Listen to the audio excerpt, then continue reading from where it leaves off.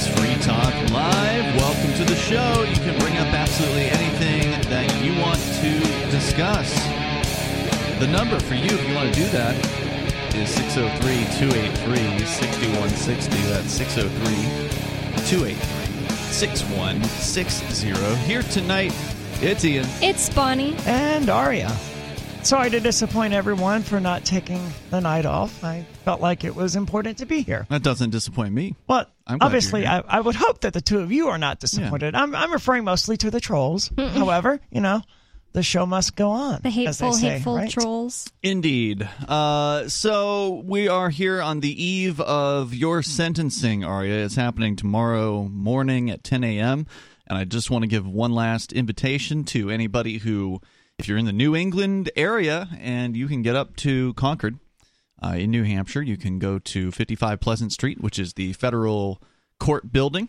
Do not bring any cell phone device because they will not allow you in with that. Should probably come with an ID. They may make you show ID. Yeah, there's a stupid rule about that. Yeah, as I understand it, the ID battle that was being fought has been lost, and they will not let you in now without any ID. Apparently, a judge has actually said you must have an ID, which actually kind of sucks because a friend of mine wants to go, and he doesn't have an ID because of DUIs or whatever. He's got a paper ID, but it's unclear whether or not that's even going to be. It'll probably be all right. Yeah.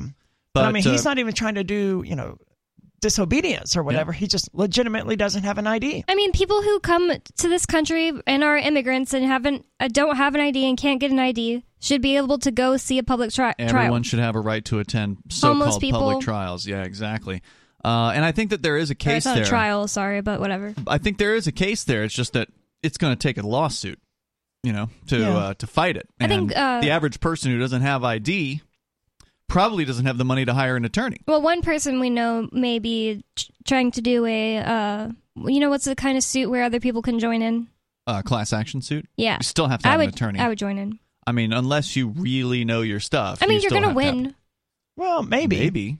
I think you're definitely going to win. If you think you can win, then maybe an attorney will feel the same way. And That's why I take brought the it case pro se, or not pro se. Well, pro bono, it could be pro it bono, or it could be based on contingency where the attorney would get paid on the back end, in that if he wins, then the state would have to pay the losing party, which in this case would be the federal government, or the court system would have to pay for the attorney's fees. So in theory, a lawyer could get a payday on a case like that. It just depends on if you can find one that's got the time they're willing to spend on it. So if you are coming tomorrow morning, be there, just before 10, because that's when things will start. And this judge can be generally on time, usually no more than a few minutes late. So try to be there, punctually and get a seat. Because who knows? There may be a lot of people showing up to this. It got some newspaper coverage today. That the feds are going to try to pack their side of the courtroom. Do you think so? Well, I think they will. I mean, I don't know.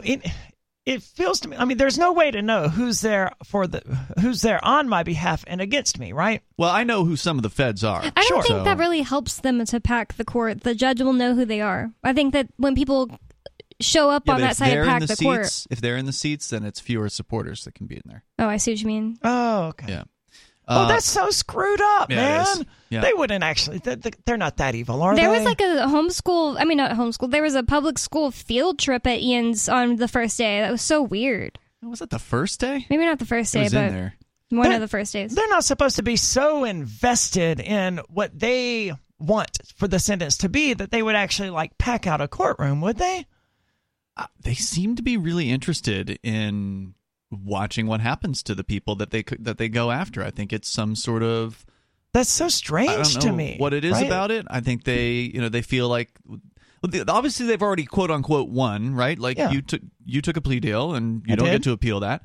So I mean, why does it matter then whether it's 37 months or 3 months or 3 days or time served? Why does it matter to them? I think they want... There's something that some of them, maybe not all of them, but some of them probably really like the idea of someone going to prison, like it gets them off or whatever. I've been I've been pondering that as well, because there's a lot has been happening in my case pretty much every day for the last week or so. There's been a major filing every single day, and I've been reading them very closely, and I don't understand what would motivate a person to say, hey, this person should be punished with the maximum amount of severity, right? I don't understand that under any context, right? Like my mother was murdered, was choked to death or beaten to death, and I don't have it in me to want the person who did that to be punished. I want them to feel contrite. I want them to not harm anyone else. Right. But punishment isn't necessary to achieve that. And I just don't understand approaching just life in general from this attitude of wanting retribution against other people, knowing that the retribution ultimately produces no good. Especially when there isn't a victim. Like, there's obviously a victim in your mom's situation, your mom, and also, like, everyone who loved her. But in this situation, it's just like, I want to win and get paid. Like, I can't imagine. Well, they get paid anyway, whether they win or lose, the feds. Well, you know, they might be able to get different jobs if they have more wins or whatever. I don't know. It feels like that's exactly what I've sort of concluded. And I haven't really concluded anything, but I feel like, you know, they, like everyone else, they want to win. And to them, winning is putting me away from the maximum penalty. Yeah. And it's just like, you don't want to win a football game by 1 point, right? You want to win by 50 points. Yeah. Like, imagine if you were just not a good person and you never got the kind of like serotonin, I hate to break it down to something like that, that one gets when one is in the right morally. You never get that. You only get it when you destroy someone's life by lying about them being a bad person. Right. You try really hard to get it. I mean, let's be clear. These people have lied. The federal prosecutors in this case lied their way through this case, and that's one of the hardest parts about going through this is we know that we never intended to harm anyone. I mean, I think I can say that. That's absolutely. True about you. I'm a firm adherent of the non-aggression principle, and that includes, I mean, any manner of harm. We, believed that selling Bitcoin does not require a permit. I still believe that is the case. And that's why we're going to be appealing. Me and my attorney are going to be appealing in my case all of the convictions because I want to overturn the money transmission conviction. I want that to be case law, where at an appeals court, the appeals court says, well, this isn't money and it's not transmitted, so not guilty. And then that will help anyone else who is in the Bitcoin world who ever gets charged with this non-crime of quote-unquote unlicensed money transmission. To me, that's like the most important aspect. I would like all the other charges to be dropped before sentencing, which in theory could still happen. That would be, to me, like, and I was telling the filmmakers of the Ballad of the Crypto 6 documentary, Ricardo's in town, he's doing some more shooting. And he's going to be at the hearing tomorrow. Yeah. And I was telling him this the other day. It's like, if I could have if this were the most perfect outcome for me in this situation would be for the judge to grant the motion to dismiss every count except for the money transmitter charge. And in theory, he could still do that before my sentencing, which has now been pushed back to July 17th. Will he do that? I have no idea, but he could. There's a motion that's been in place since the end of the prosecution's case, where my attorney basically said, "Look, motion to dismiss all 8 counts. The prosecution never proved their case." Yeah, they're supposed to prove beyond a reasonable doubt, right? And that just didn't happen. Everyone in the crowd who had been there the whole time, like me and Chris Weber, were like, "Wow, as far as how this should go, this is pretty open and shut. They're going to find him not guilty." But of course, like human emotions and things like that. Right. Badly cloud jury trials, and jury trials are just not the best system in the world, like people think. And they found him guilty anyway. But as far as actually proving beyond reasonable doubt, instead of just, hey, look at this, what if this was the case? Like, they didn't prove anything. Right. So the ideal to me would be they drop all the other 7 charges and keep going forward with the money transmitter charge. So that one is the one that gets appealed. And we can zero in on that one charge and get it overturned at the appeals court level. That would be like the perfect outcome for this insane situation. Whether that's going to transpire or not, I don't know. But you come first here, Ari, because your sentencing is tomorrow. And as I was saying, these prosecutors have lied about this. They essentially concocted this story in their heads that we had some sort of conspiracy, which you weren't convicted of. Right. But they're drawing out into their conviction sentencing memorandum and acting as though, even though you weren't convicted of it, they should still get to talk about what they would have said if you had gone to trial on that particular charge. And my attorney and I have objected to that particular aspect of their memorandum. Oh, they're going to still drag it out tomorrow. They're going to still drag you. They're going to try to drag you. It will still get brought out. Yes, they're going to put pictures up of old people that were victimized by online scammers, and they're going to suggest that you and I knew about this, even though we never did.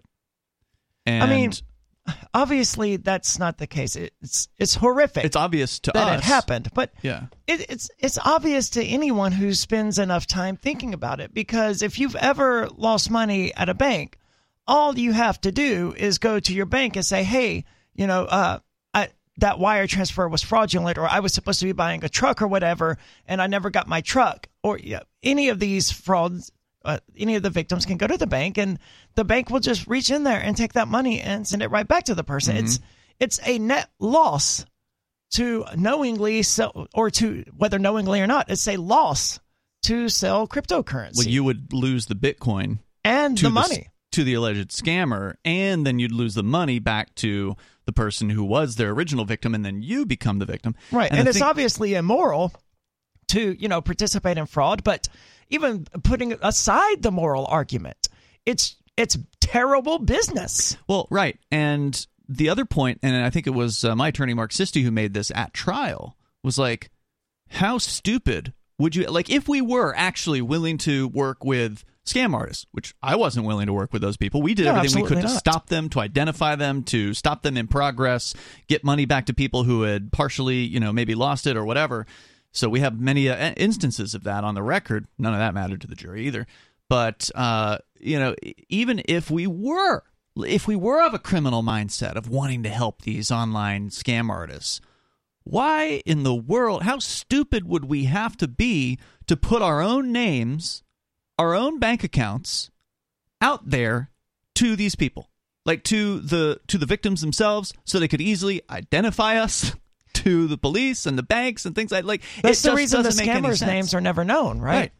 If you're a scammer or you're working with scammers, you probably want to keep yourself anonymous, right? So it doesn't make any sense at all. And then I think you pointed out before, Bonnie, that the prosecutor, Seth Aframe, in his closing statement was talking about how smart that I am. He would go back and forth. Like, there were times when he was just like, saying things that like imply that you were dumb, and then he'd also, at the ending, he was like, Ian Freeman is not a dumb person. Ian Freeman is a sophisticated, intelligent cyber criminal. Well, which way is it, right? So, like, you can't have it both ways. You're either really intelligent or you're really stupid, right? And so I think it would be a really stupid thing to do what they're saying that we did, which would be to actually work with scam artists, to try to attract scam artists.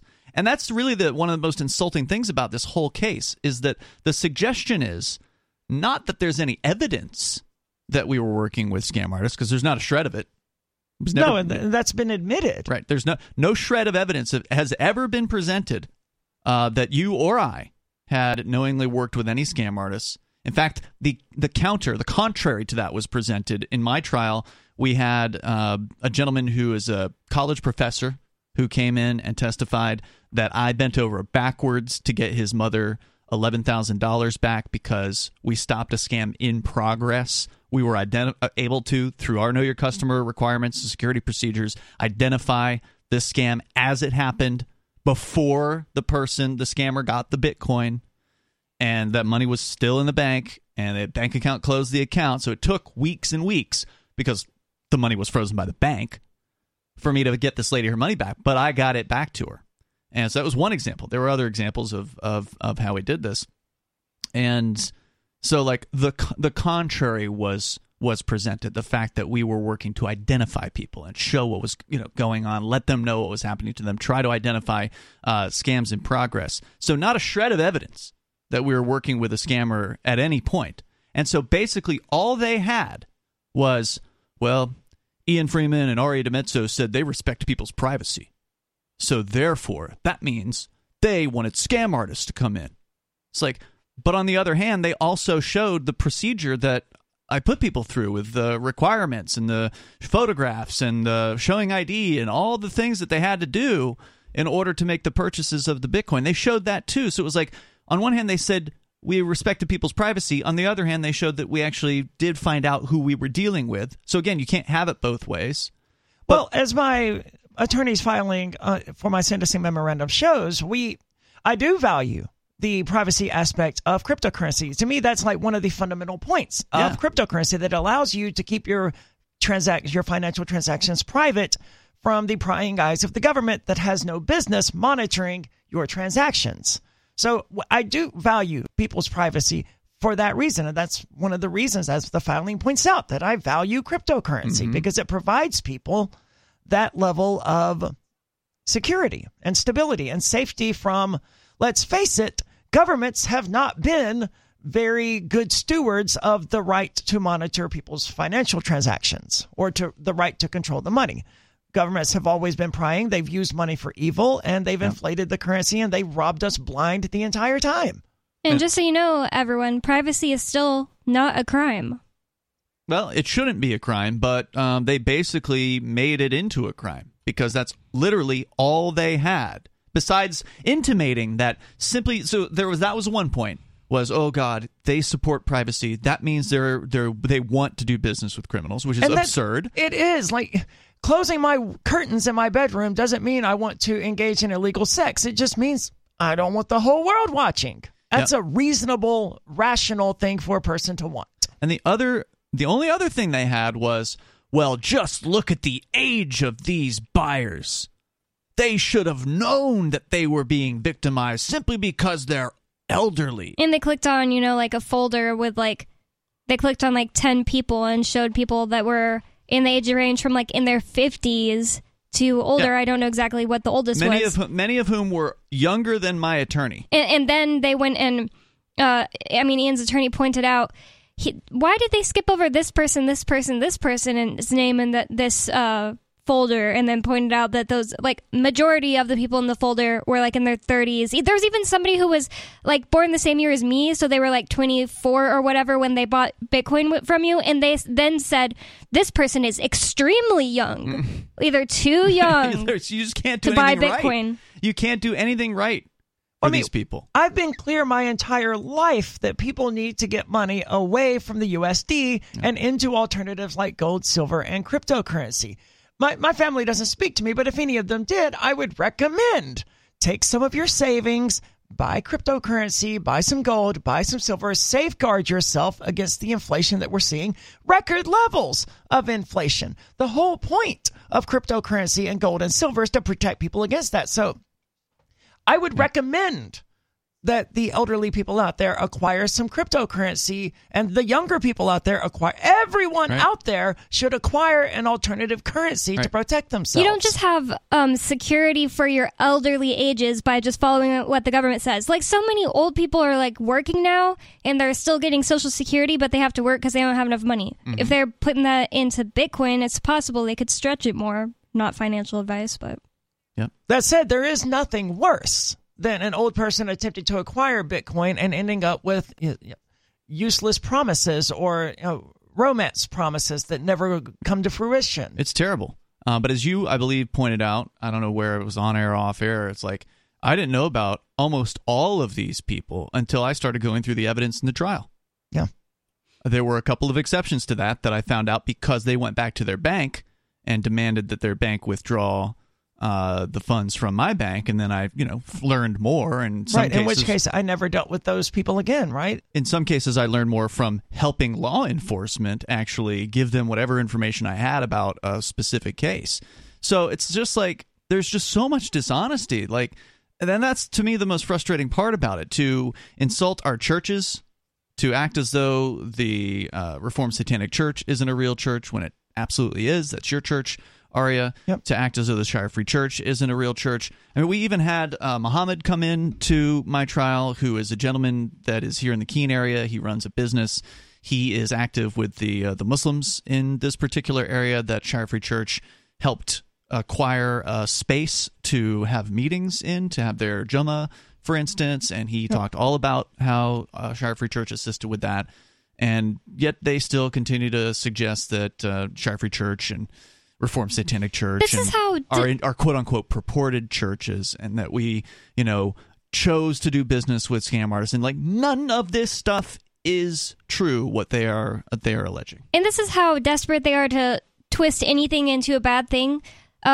Ian's lawyer had a woman come in that showed that worked for the 100 Nights homeless shelter here in Keene, and showed that Ian's been through his church donating money to them for years, and then they like added it all up together, and they're like, altogether it's not that much considering how much he had access to.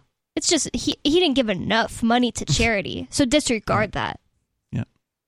I don't know if they're being dishonest in every regard or in any particular regard, but I think that in some cases they just haven't considered. Like there's no avenue for me. Like in their memorandum, the prosecutors mentioned I'm not going to name the person, Mr. J. Let's call him that.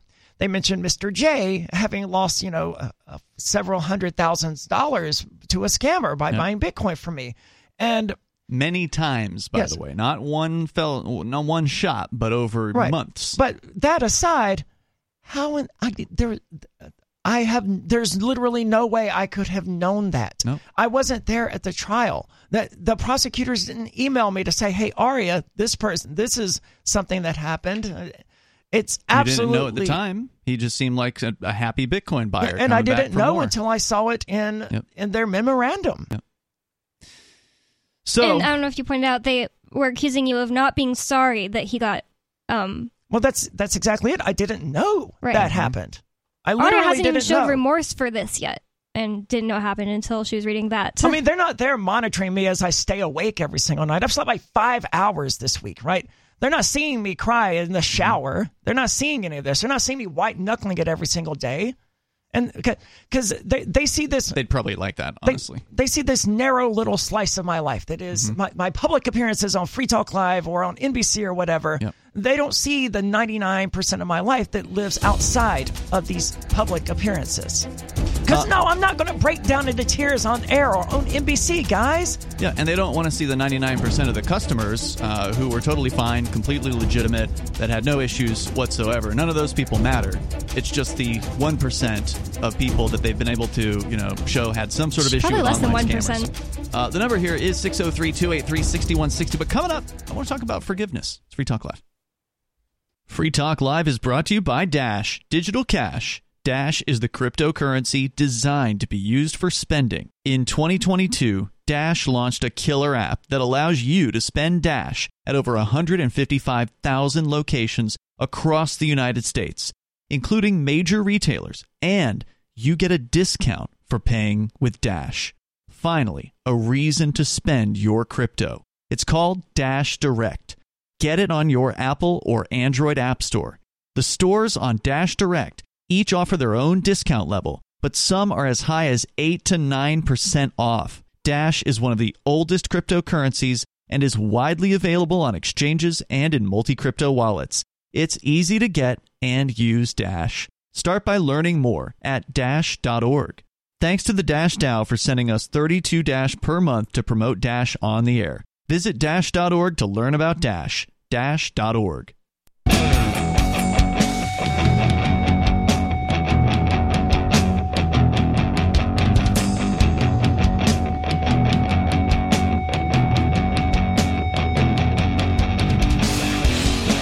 It is Free Talk Live. You can join the show here. The number is 603-283-6160. That's 603-283-6160.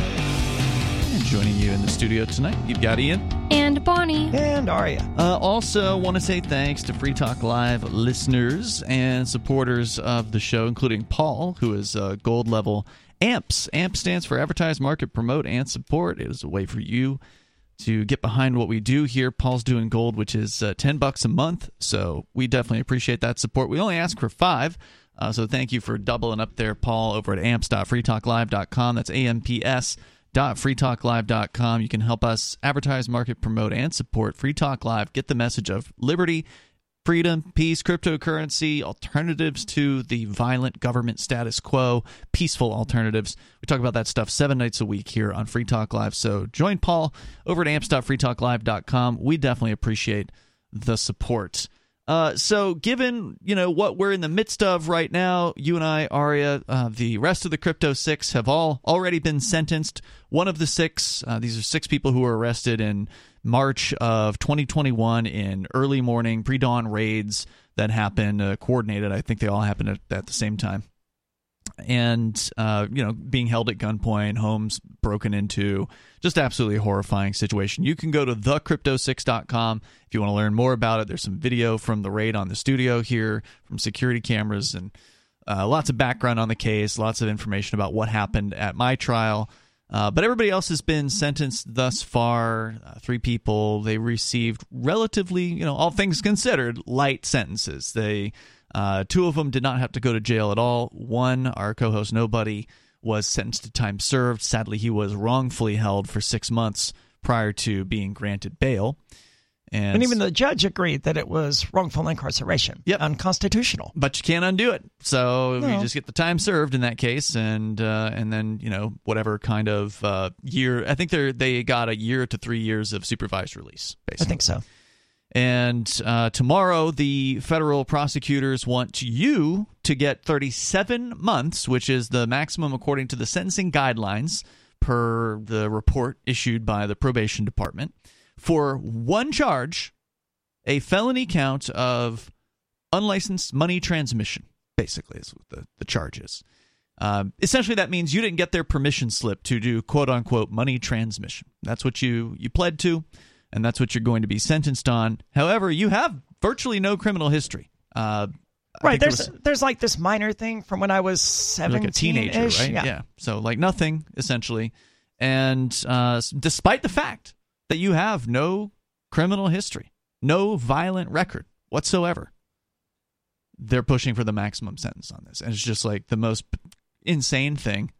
It's like, watching the Ross Ulbricht situation over again to some extent. Someone else who had no criminal history and no violent history whatsoever. They sent him to life for sent him to prison for 2 life sentences plus 40 years in order to quote unquote send a message to people who would run underground websites that allowed people to sell whatever they wanted to sell. Did underground websites stop happening after Ross Ulbricht was put in prison for 2 life sentences? I'm assuming not. No, they didn't. They kept going, and they're still going. But it's to deter people, Ian. What's that? It's to deter people, That's what Ian. they say. That's what they keep saying. That's what they said in Aria's sentencing memorandum, is that this is to let everybody else know out there that if you sell Bitcoin without asking the federal government's permission, you can expect a hit squad coming into your house, holding you at gunpoint, putting you under bail conditions for 2 years where you can't even access the full internet, and then later pushing to put you in a prison cell for 37 months. That's what you can expect for not having the government permission slip. Oh, and what happens if you get the government permission slip? Well, we found out Mark Hopkins down in Texas, who hopefully will get on the show one of these days. I need to follow up with him about that. He'd agreed to do it, but I think he's still in the halfway house situation, so I don't know what his freedom situation is. He doesn't get to go home to his family? No, not yet. Whoa. That's the next step, right? Okay, but that's just crazy. It's like... So Mark Hopkins... It is, but it allows you to spend part of your sentence in a halfway house instead of prison. So, I mean, it sounds crazy, but like a 3-year prison sentence in prison sucks, but a 3-year prison sentence where 2.5 of it's in prison and the other 6 months is in a halfway house... It's a little better. Yeah, it sounds better than jail. I'm just saying it's crazy. Yeah. It's like, oh, you're safe enough for society to go not be in a cage, but still we want you to be in this house, not with your family. Yeah. Like, that would be worse. I don't understand it. I thought the point of the halfway house was to allow someone to transition back into society, to not have to worry about paying their bills or their rent or whatever, and to be able to find a job and, get their feet back under themselves. But like, in the case of Mark Hopkins, it doesn't seem like that would be necessary. I'm sure he'd be happy to just go home. Yeah. But no, that's not an option. So anyway, he went ahead and got the permission slip because he knew that, they could do something horrible. I'm sure he'd seen the news stories about other people selling Bitcoin online, being targeted by the feds and going to prison. So he's like, all right, I'll just go get the permission slip. So he did. And then he went to the Department of Banking in Texas, where he lives. And he said, hey, what do I need to do to get the permission slip here in Texas? And they said, don't worry about it. There is no permission slip here in Texas. You're good. So he's like, all right, great. I'll just go sell some Bitcoin online. I got all the permission that I need here from the government agencies, and the federal government arrested him too. And you know what they charged him with? They charged him for not having the permission slip from Texas. But Texas has no permission. He never got to argue that because they threatened his wife. Yep, that's right. And then so they coerced him into taking a plea deal. Right, we'll go after your wife if you don't take this plea deal. So yeah, like maybe he would have had a chance to go to court and possibly win. Of course, with juries, you never know. But maybe he would have been able to argue that. It was like, well, hey, look, I talked to Texas. We'll call in a Texas bureaucrat. Bring the Texas bureaucrat on the stand, and they'll say, we don't have a license. We can't issue a license, so he didn't need one. Have a nice day. And maybe that would have been case closed for him. But then the Fed said, oh, yeah, if you don't take the plea, we'll charge your wife, too. And, of course, they got a kid.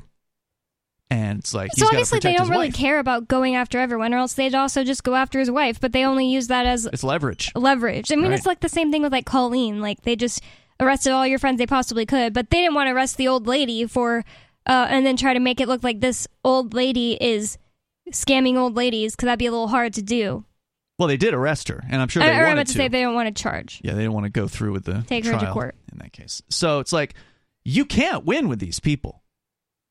Like even if you've got their permission slip, they're still going to find something to charge you with. They're still going to find some sort of way to put leverage against you. If you're a Bitcoin seller at all in the United States, you're at risk. Well, Kraken had all the permission slips. Coinbase has all the permission slips. They're coming at them too. It certainly has not helped them. No, they're at least coming at them with civil charges, so only their businesses will be destroyed. The executives will probably not have to go and see the inside of prison cells, at least at this point. In that situation. But for those of us who are doing peer-to-peer, as they call it, Bitcoin sales, they got prison cells they want to throw us into, which can make forgiveness a tricky thing to do. But I saw this story pop up last week, and I thought, you know what, this would be a good one for an Aria and Bonnie night on the show. It is from the Washington Post, and surprise, surprise, there's a new study that shows that forgiving is actually good for your health. I know that you guys are not going to be shocked by this, but I think it's important to get this news out because a lot of people, I don't think, practice this. I think there's a lot of people in society around the world who hold a grudge, and that hurts you. It hurts you. Doesn't hurt the person you have a grudge against. I mean, it does, and I don't like pushing Tool too much as like this, ultra good band or whatever, but they have this song called The Grudge that is all about holding grudges. And one of the analogies they use is that it's a leaden anchor that sinks you and traps you in place. I don't remember the exact way they put it out. I had to look up the lyrics, but it's a beautiful song, and it's all about forgiveness and letting things go. And I've always, well, not always, but as long as I can remember being an adult, I've been an advocate of forgiveness because that's the only way to have closure. To go back to the example of my mother being murdered, right? Most people would be like, no, I want this man thrown in prison, right? To be punished, but that's not going to do my heart and my soul any good. It won't fill any hole that you No. All that will do will increase the amount of wrongdoing in the world. It will commit, whether you think it's justified or not, it will cause this man to be held against his will in unpleasant circumstances. It just increases the amount of people being held against their will in unpleasant circumstances. What will make me better, though, is to forgive him for doing that. That will help me come to peace with it. Seeing him punished won't bring me any sort of peace. It would just weigh on my conscience, right? Like, because of me, this person is being punished or this person is being treated badly. And I don't want that on my conscience. It's better to me to not punish the person, which would just make everything worse internally for me. And it's even better to go a step beyond that and outright forgive the person. That's the only way. Forgiveness is the only way for a victim to ever have closure in something that happened to them. So here's a story from the Washington Post. Early in his career as a marriage counselor, psychologist Everett Worthington noticed that many couples were angry about perceived slights and real wrongs, and he realized they could make progress only if they forgave each other. Those insights prompted Worthington to embark on a decades-long academic career. To be fair, these were like couples, yeah, and they were holding grudges against one another? Yeah, upset about some piddly crap around the house or whatever, right? That's such a toxic way to have a relationship. I mean, even, you shouldn't even hold grudges against people you're not involved with. But like if you're in a partnership with someone, Jesus, let it go. Annoying to wake up like that all the time. Yeah. So he embarked on a decades-long... Sorry. It's just like if you don't even find something like that worth forgiving, I guess it's different. He did say real wrongs. It could be like it could have been serious things like, I don't know, cheating. But if you really want to stay with that person, then you have to forgive them. And if you don't want to stay with that person, I don't understand why not just break up. Indeed. Well, some people, that's a whole other question. So it's different if they like killed your dog. He was studying the... What? I wouldn't forgive them for that. Sure. So he was studying the science of forgiveness for decades now. While the act of forgiving is often discussed by faith communities, Worthington has found that a secular approach to forgiveness also can be a useful strategy in improving health. He and his colleagues recently completed a study conducted across 5 countries showing that when forgiveness is taught, practiced, and achieved, the result is better mental and overall well-being. Surprise! Or not. Worthington said, forgiveness can change relationship dynamics and prevent a lot of very costly things that happen in society. I mean, I know people that just are so petty, like they would just not forgive silly little things. Like, I don't know, I can't think of like a good example. It would probably be awkward to bring it up on radio anyway, but there are some times where I'm like tiffed with Ian for a little bit. And I literally can't think of an example because I don't hold them as grudges. We get over it very quickly. If somebody is living like that, like holding not forgiving for little things like that happen throughout the day that aren't big deals, I mean, they have underlying other issues they need to work on in their lives. So I'm sure that, maybe I should forgive. It's just like going to make their lives a whole lot better. They probably have like, they're probably like clenching. Yeah, they're not even considering... Clenching their teeth or something. Forgiveness isn't even a consideration for those people, it feels right? good for them, right? To be angry, in a perverse kind of way. It feels like good to hold a grudge against someone or to be angry at someone instead of forgiving them. Like, I don't know why, but, I feel it too, even though I'm an advocate for forgiveness. I know what that feeling is. I wouldn't be able to describe it, but I know it's like righteous indignation. There. Like, he did this, and now I can be mad about it.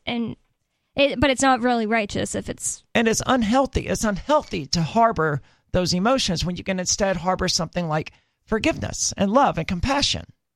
Worthington said, there are injustices we experience every day. People don't have to forgive. It's a choice that people may make or not make. He developed workbooks and included exercises and prompts that allow people to explore feelings of anger and resentment and learn to let go of them. And that's really what this is. It's like people having the emotional intelligence to be able to navigate feelings. I really can't relate to people who just like can't navigate their feelings. Whenever I tweeted about this today, whenever somebody tells me just like, I have anxiety, like it's not the same as somebody who tells me I have autism or something like that. I'm talking about somebody or a specific thing is happening to me and it's making me feel anxious. That's not the same thing either. But just these people who are like, throughout my life, I've always had anxiety. It's just like, I can't relate to that. It's like Anxiety is an experience, not a condition. And the thing is, like, if your whole life you've been feeling a negative feeling and you don't try to get to the root cause of it, I just don't understand and we can't be friends. It's like, I don't understand. Like, well, those kinds of people are the kind of people who they've given up their, let's call it I think the right term is onus of control. That is within you. Okay, so if you're feeling something, it is not the other's fault. No. What you're feeling. But these are people who believe that whether it's another person or their life circumstances or something that's happening in whatever time frame we're talking about here, that all these things are happening to me and I feel anxious or angry or whatever the feeling is about it, and they blame the other. They blame the other person, they blame the other thing, and that is them relinquishing any kind of control over themselves that they still could take and still have to something else, and putting the blame out there and saying, you're the reason I'm this way. This is the reason I'm this way. And it feels so much better to be told by a doctor, like, there is no way that you can help yourself. It's all because your brain was born incorrectly. You just need to take this pill. You need to take this pill because you don't have any work in front of you. are not at fault in any way, Mm-hmm. and it's everyone else's fault. It just would feel so much better to these people to hear that than to hear somebody say, I don't think you actually have anxiety. And I'm sure listeners out there thinking, oh, those people who blame their problems on others, they're so messed up. But no, it's almost everyone I've ever met. Almost being a key word here, obviously. Think about how many times you said, oh, you make me so angry, Mm-hmm. or he frustrates me so much. That's blaming others for your emotional feelings. Right. And that's the root of all of this. He didn't make you angry. You experienced anger as a reaction to something that he did, but you're the one who controls your emotions, and you're the one who controls what your emotions cause you to do. If you punch a hole in a wall, that dude didn't make you angry enough to punch a hole in the wall. You made yourself angry as a response to something he did, and you lost control of that anger and punched a hole in the wall. As real. That's you were out of line there on every single step. We've been doing some guided sleep meditations recently. There's a app online that I've been enjoying a lot. It's called Down Dog. I'd like to recommend it to anybody that enjoys yoga or home workouts or is looking to get into doing home workouts. They have a series of apps. It's not a sponsor or anything like that. It's a paid app. They'll let you do like 15 days free so you can see what it's like. But they have several different apps. There's one for high intensity training that you can do like home workouts. There's another yoga app. There's another meditation app. There's a bar app. There's a few different apps that they have. And the meditation app has a sleep meditation, and they like to. There's always like some sort of wise quote in the sleep meditation. Yeah, she doesn't make it to the wise quote. Is this like a yoga nidra kind of thing? That's actually in the yoga app, but yes, that's a different kind of guided sleep meditation. So they have that too. But the quote last night was about feelings. Emotions that come up, and I don't remember the guru or whatever who they were quoting, but the quote was, "Let it come, let it be, let it go." The idea being that whatever that feeling is, whatever that emotion is that's going to come, it will go. If it's anger, if it's frustration, if it's irritation, whatever it is that you don't want to continue. You don't have to. You can just let it go eventually. Just notice it, right? Oh, there it is. There's some anger. Okay. And then you can just let it go. You have to be aware of what you're feeling, though. And, we're not advocating that people should not feel their emotions, right? If someone makes you angry, okay, feel that. That's okay. Yeah. It's okay to be angry. It's okay to feel anger as a response to something. It will happen. Yeah. It will happen. And you have no control over that, nor should you have control over that. It's just something that happens. Experience it. Reflect on it, and then let it go. And then you can get to the process of forgiveness. Sure. After that point. If you're really, your brain is just broken and you feel anxiety all the time for no reason, I don't think it happens. I don't think it's a real condition. But if that is the case, then you should have a way of dealing with it immediately when you feel it pop up. If you can't identify your own feelings and change them within yourself or, transmute them into something else, then you're a slave to the chemistry inside your brain, and that's just so... You're your own victim. Yep. At that point. And you feel like you're everyone else's. If you want to comment on this, by the way, feel free. The number is 603-283-6160. Maybe you have put forgiveness to work in your life, and you've seen how it has helped you in your relationships. You want to tell your story, feel free. Again, the number is 603-283-6160. Let's continue, though, with this. So they did a study, right? It was across 5 countries. This is a big study showing that when forgiveness is taught, practiced, and achieved, the result is better mental and overall well-being.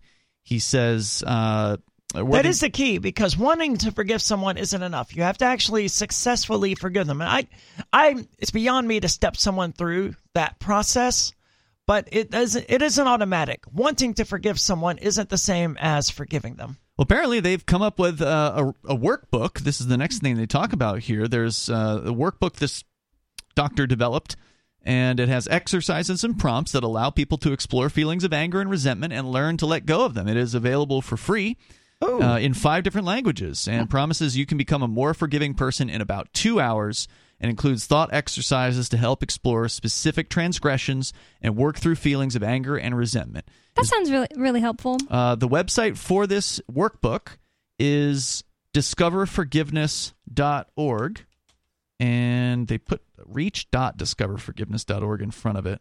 So maybe that's where you have to go. Yeah, okay, so Discover Forgiveness kind of takes you to a general Q&A about forgiveness. So if you want to get to the workbook itself, it is reach.discoverforgiveness.org. Haven't tried it yet.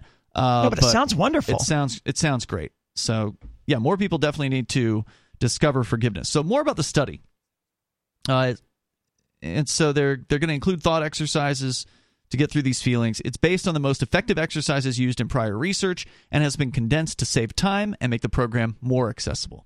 The randomized study, which was conducted among 4,598 participants in Hong Kong, Indonesia, Ukraine, Colombia, and South Africa, asked half the participants to complete the workbook over a 2-week period, and then the other half were allowed to try the workbook later. After 2 weeks, the study showed that the workbook had prompted forgiveness and shown a statistically meaningful reduction in depression and anxiety symptoms. Maybe that's one reason why people are so anxious. Because they're not forgiving one another? Or Or, just, or themselves? Yeah, Dealing that's another with important thing. Oh, yeah, forgiving yourself is. But I was just going to say, or just like dealing with the emotion at all. Like if you're just like, when you feel something, anything, then that's going to be bad. The research is being presented at Harvard University in an interdisciplinary conference on forgiveness. The study was published as a preprint timed with the conference and is under review for publication by a medical journal. Similar studies in the U.S. also show benefits. The findings have broad implications for public health, according to Tyler Vanderweel, a professor of epidemiology at the Chan School of Public Health. He said, "I think the experience of being wronged is quite common." He's a co-author of the new research and organizer of the conference. He says, "We've seen that this forgiveness workbook can be used to address forgiveness and improve mental health. If the resource is widely disseminated, the effects on population mental health could be substantial." So basically what he's saying is we're waiting for the big pharma to get involved and make this workbook illegal. I don't know if that's what he was saying. Just kidding. But why do the workbook when you can take a pill and become numb? Other researchers, led by Robert Enright, a professor of educational psychology at the University of Madison, has also focused on forgiveness for programs for young people. Their workbooks and teacher training programs have been shared with thousands of educators worldwide. Studies have shown that children who forgive do better academically, and that overall, forgiveness can result in lower blood pressure, better sleep, and less anxiety, among other things. I would suggest that forgiveness is also only half of the equation here. The other half is humility and apologies, right? You should be quick to forgive, and you should be quick to apologize. Don't apologize for crap that isn't your fault, and don't go around saying, "I'm sorry" all the time. But when you do something wrong, no matter how minor it is, apologize for it. And forgive people for it when they do something wrong to you, no matter how minor it is. Apologize and forgive, and we might just make the world a better place. And when there's like somebody who's not going to apologize to you, but you still feel bad about what they're doing, you just have to have a way to get past it. Like, forgive them anyway. Forgive them anyway. We're going into the break. Worthington, the original doctor they were talking about here, turns out in his past, his mother was killed as well. And we'll talk about what happened to him and his journey with forgiveness as we learn more about this study. And your calls and thoughts are welcome on how to forgive. 603-283-6160. You can join us here on Free Talk Live. On Free Talk Live, we're bringing people to the ideas of liberty every day. From wrestling superstars like Glenn Jacobs. You guys really are having an impact, I believe. Like I said, a lot of where I am now is due to listening to Free Talk Live. You changed my mind on some very important issues years ago. To random people tuning in on the radio. I was kind of stuck in the left-right paradigm. I heard your show by chance on a Saturday night. From there, I went on, joined the Free State Project, and become an amplifier. So, I mean, that's really the reason why I amp is because I know that if it wasn't for you guys being on as many stations as you are, I never would have found the ideas of liberty. You can help more people hear the message of liberty by joining Free Talk Live's AMPS program on Patreon for as little as $5 a month. And you'll get access to special perks. Visit amps.freetalklive.com, amps.freetalklive.com.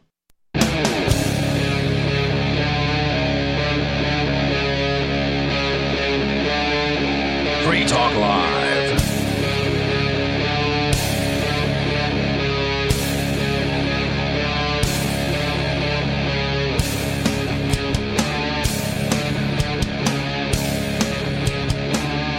It's Free Talk Live. You can bring up anything you is 603-283-6160.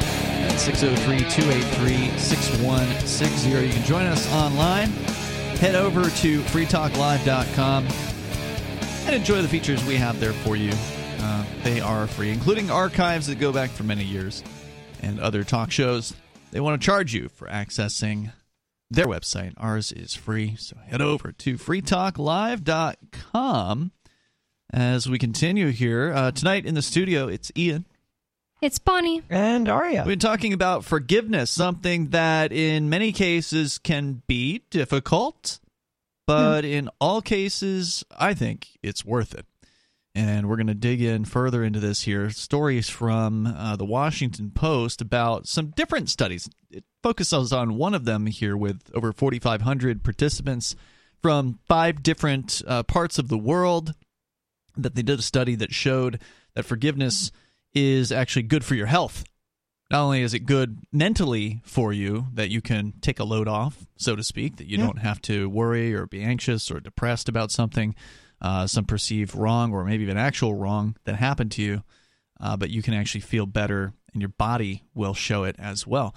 So I want to talk more about that. And, of course, if you want to weigh in, here the number is 603-283-6160. So the gentleman they're focusing on here is a gentleman named Worthington, psychologist Everett Worthington, who ended up spending a decades-long academic career studying the science of forgiveness.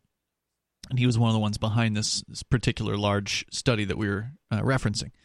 He can relate, according to the Washington Post, to those who think forgiveness in some circumstances simply can't be achieved. His belief in forgiveness was challenged when his own mother was killed in 1996, and he was forced to cope with his own anger toward the perpetrator and the police, whom he blamed for a lack of a conviction. Suddenly, he said, here I was, someone who had studied forgiveness, and now I had to really deal with something that was much more serious than I had ever experienced before, he said.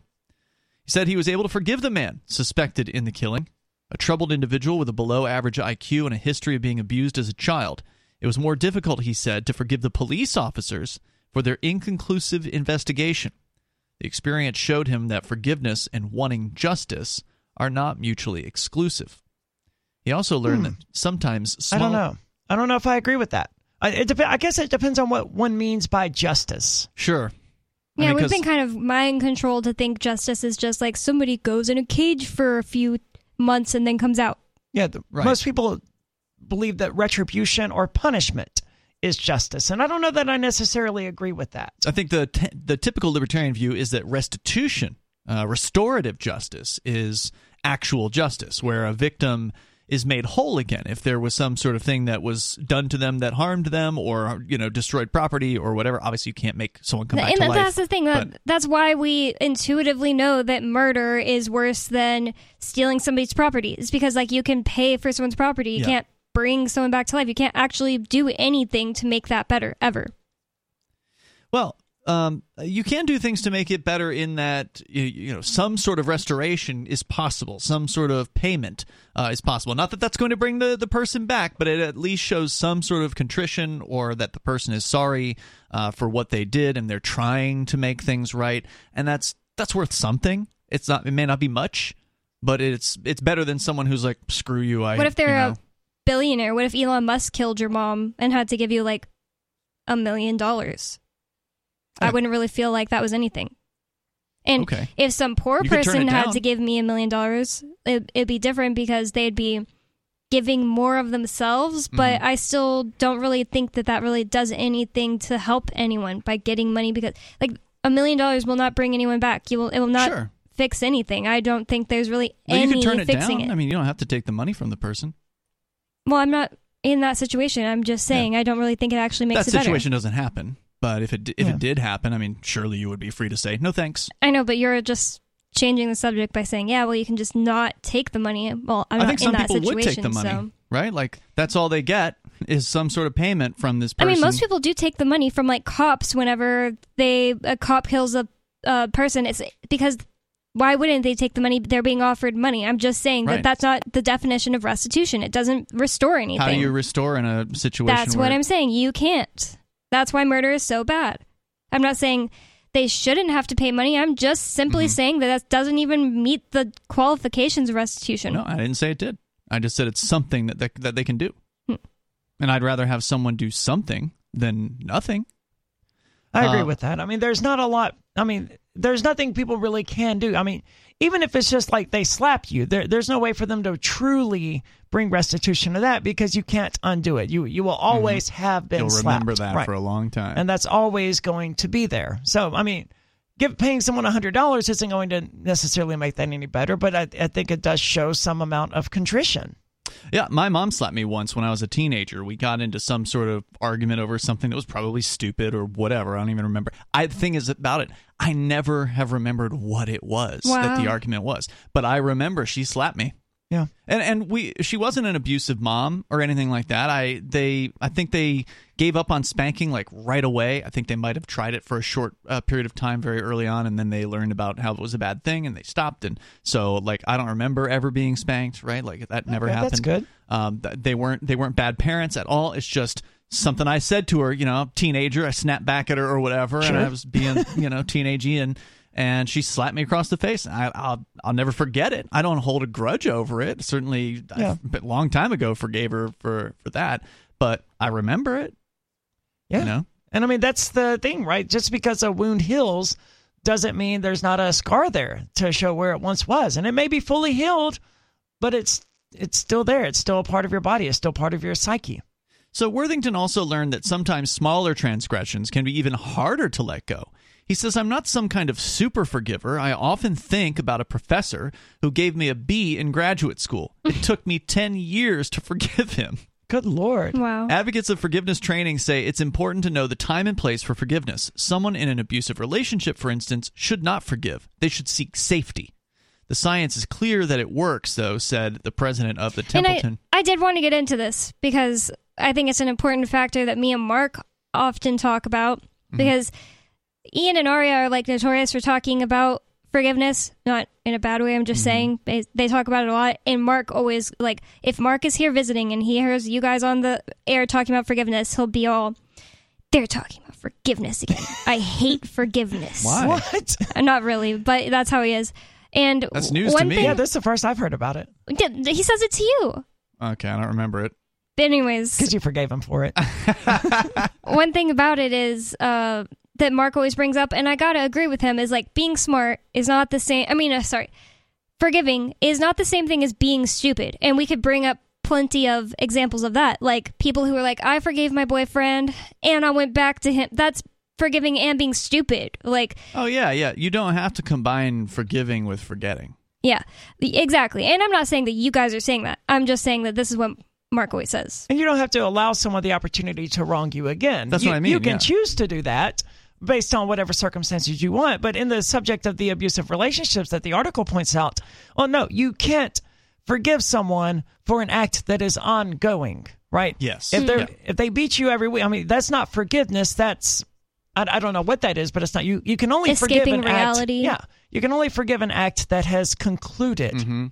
And if you're in an abusive relationship, that act hasn't concluded. Right. And if you continue to keep yourself in a situation where that act is likely to reoccur, like an abusive relationship, you only have yourself to blame at that point. Like I read this story where this woman, her mother was killed by her mother and like uncle or somebody else in the family were killed in this house, like this mansion in like California.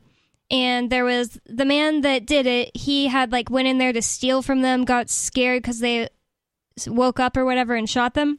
And the whole time he was in prison, she was talking to him and she got warned by, like the cops and all these people, like this person's like not right in the head. He's, really messed up and he's not like actually sorry, stay away from him. And all the family like really was annoyed that she would like talk to him in prison, but she wanted to forgive him, but she was like going up above and beyond, I think, and doing something kind of dumb. Eventually she moved into the house that her mother was killed in, and when he got out of prison she invited him to come live with her because she's just showing how forgiving she was, and he killed her in that house. It's like forgiving and forgetting. It's like forgiving and not being able to see the situation for what it is. I mean, that's just straight up tempting the fates. that's beyond. I mean, and she was killed, and that sucks. But like, I don't know that's just tempting the face. That's like daring the universe to say, all right, I'm going to call your bluff. You have the man who murdered your mother. You're in the house where this happened, and you invite him to come live with you. You're bluffing the universe. He had stolen from her, and she was going to confront him about it, and he killed her. Oh, man. So it was just like almost the same exact tragic. situation. That is horrible. And unfortunately, there's no perfect circumstances out there, right? Forgiveness isn't going to end all of the wrongs in the world. It's not going to stop bad people from doing bad things in the future. It is a powerful thing for you to do for yourself. Unfortunately, if this other person is a lunatic, then they're not going to be able to appreciate what you've done for them. Right. Of course, most of the time you don't have to tell someone you've forgiven them. That's a whole other question of whether or not it should be verbalized or expressed. Usually a forgiveness is something you do for yourself to let go of some sort of burden that you've been carrying. But the counter to that story, I've got one. I read a story in People magazine, I think it was, when I was in jail the first time, well, a previous time that I was in jail for civil disobedience in Cheshire County, and I was reading a People magazine they had in like the day room or wherever it was, and there was a story there about a similar circumstance, but it worked out actually really well, where there was a mom whose son was it her son? Well, somebody she knew was killed by a young. I think it was her son. Yeah. So they were at like a party, and there was a fight between two of the teenagers that were at this party. The kid was like 17 at the time. Okay. And I don't even know what the fight was over. It could have been a girl or whatever, probably something teenager and stupid or whatever. And this kid got killed. It was like a gunshot situation. Like this guy, I hate that. This guy was probably drinking, lost his marbles, and he shot this kid to death. And the mom of the victim forgave this young man. Now, he wasn't a crazy, lunatic. He was just okay, well, in the moment, right? Like it was a really bad decision, and it was a second degree murder, right? So it wasn't pre-planned, but it was a crime of passion in that moment. And he was in prison for however long he was, but this woman communicated with him. This woman forgave him, and then became friends with her own son's killer after, while he was in prison, and then after he got out of prison. And I don't know if it also included the he moved in with her part. I feel like that was in that story, but it's been a decade since I've read the story. But I remember reading that story. I was like, wow, that is a really powerful example of forgiveness. I think it is, and I'm not taking anything away from it. Yeah. But I want to say I think that the difference in these two situations is people who, they don't have the intuition to be able to gauge other people's consciousness levels. Sounds kind of weird, but what I'm saying is you should be able to know when a person is just they're not, as much as I want to be friends with my sister, she's just actually not there. She's not available. She's actually crazy. Mm-hmm. She is not someone I can just be like, you know what? I forgive. And I've done it a million times. I've forgiven her a million times and tried to become friends with her again. I also have a friend since high school that would do things I'd forgive a million times. It's not just burned out. It's I have the ability to see. It's not like she's like me. It's not like she and this person who got killed because she let the man into her house. She should have had the ability to see this man's not right. There's something going on in his mind. He's never gonna actually be sorry, and that doesn't mean that you don't forgive him. That just means that you don't involve yourself with them in your life anymore. That's right. Because there's certain people where all they will do is take. They're not ever going to add anything to your life. Yep. And I think that you have that to be comes able down to see to that clearly, yeah. The state of their minds, their consciousness. Not something you can quantify in a lab, but you can, tell by talking to them. Yep, absolutely. So more here from the story at the Washington Post about forgiveness. The science is clear, said Andrew Sarrazin, the president of the Templeton World Charity Foundation. It helps the people who are doing the forgiving. It helps inside your own skin. That doesn't mean you can't seek justice. It doesn't mean people can't go to trial. It doesn't mean there are no consequences. The first step toward forgiveness is simply deciding to forgive. To achieve emotional forgiveness, a person needs to let go and stop dwelling on being wronged. And we've said it a few times, but I just want to stress the point again that forgiveness is entirely for the forgiver. That's right. Like we mentioned all of these examples where, and you said earlier that you don't even necessarily have to tell the person you forgive them because it's not for them. Sure, maybe they have a guilty conscience and it would bring them some peace to know that they were forgiven. Those situations certainly exist. Especially if they asked for your forgiveness. If they ask for it, then Yes. it's right to tell them. Otherwise, it can be smarmy. Otherwise, it can be like, oh, well, I forgive you. True. So it can come off that way. So I think that, yes, that's a good point. Especially Asking if they for don't forgiveness. even realize or see that they did something wrong. They still think they're in the right in the situation. Yeah. Then they're just going to take it wrong. It requires a conscious choice to replace ill will toward a person with feelings of goodwill. Emotional forgiveness takes longer, said Worthington. It is really a matter of deciding that you don't want this burden anymore. If somebody has harmed you, there's some sort of wrong that has happened to you, and you're playing it over and over again in your head, that person's literally, as they say, living rent-free in your head, right? Like they own your consciousness. You keep thinking about the thing that happened in the past. You're so focused on the thing that happened to you however long ago it was. I don't care if it was a week or a year or 10 years ago. If it's something you're still focusing on, then that is time that's like brain time that you can't get back. You can't use that consciousness in your own mind, that you can't have that free to do something else, something that's more important to you now, whether it be taking care of your family or getting some work done or just having fun. You can't do it if you're burdened down with whatever these feelings are. No, it's like going on a walk in the woods, right? Or there's all sorts of gold coins or gems or diamonds scattered around, but instead of picking those up and enjoying them, you're carrying around this big, giant, bulky package that it's just empty concrete that's doing nothing but weighing you down and making you miserable, and you're carrying it around with you because you've always carried it around with you. It's always been there, yeah. Just set it down. Just set it down. Imagine the beautiful, wonderful things you could pick up instead, like all of those gems laying around. Just put the grudge down and keep walking. So the study recently focused on the REACH method of forgiveness, which I guess that's why they call the website reach.discoverforgiveness.org, which stands for recall the hurt, look at the incident in an objective way, and don't try to push aside your feelings. E is for empathize. Empathize with the offender without excusing the action or invalidating your own feelings. Maybe the person was having a bad day or was raised in dire circumstances. A is altruistic gift. Give the altruistic gift of forgiveness. Think about a time when you were rude or harsh and recognize that everyone has shortcomings. C is commit. Make a decision to forgive. You can write a letter that you don't send to help yourself make the commitment. And H, hold. Hold on to forgiveness. Memories of the transgression or event won't change, but how you react to those feelings will. You don't let them rule you. You don't let them stay. You don't let them fester or get worse and focus on it. It's like we were talking about earlier with feelings. Let it come, let it be, and let it go. It's funny because so many people like to argue with me like, yeah, well, some people have things going on in their lives and therefore just absolutely cannot control that they have anxiety. And it's like, I just think that it's almost so rude that somebody would act like there's nothing going on in my life that I could be anxious about.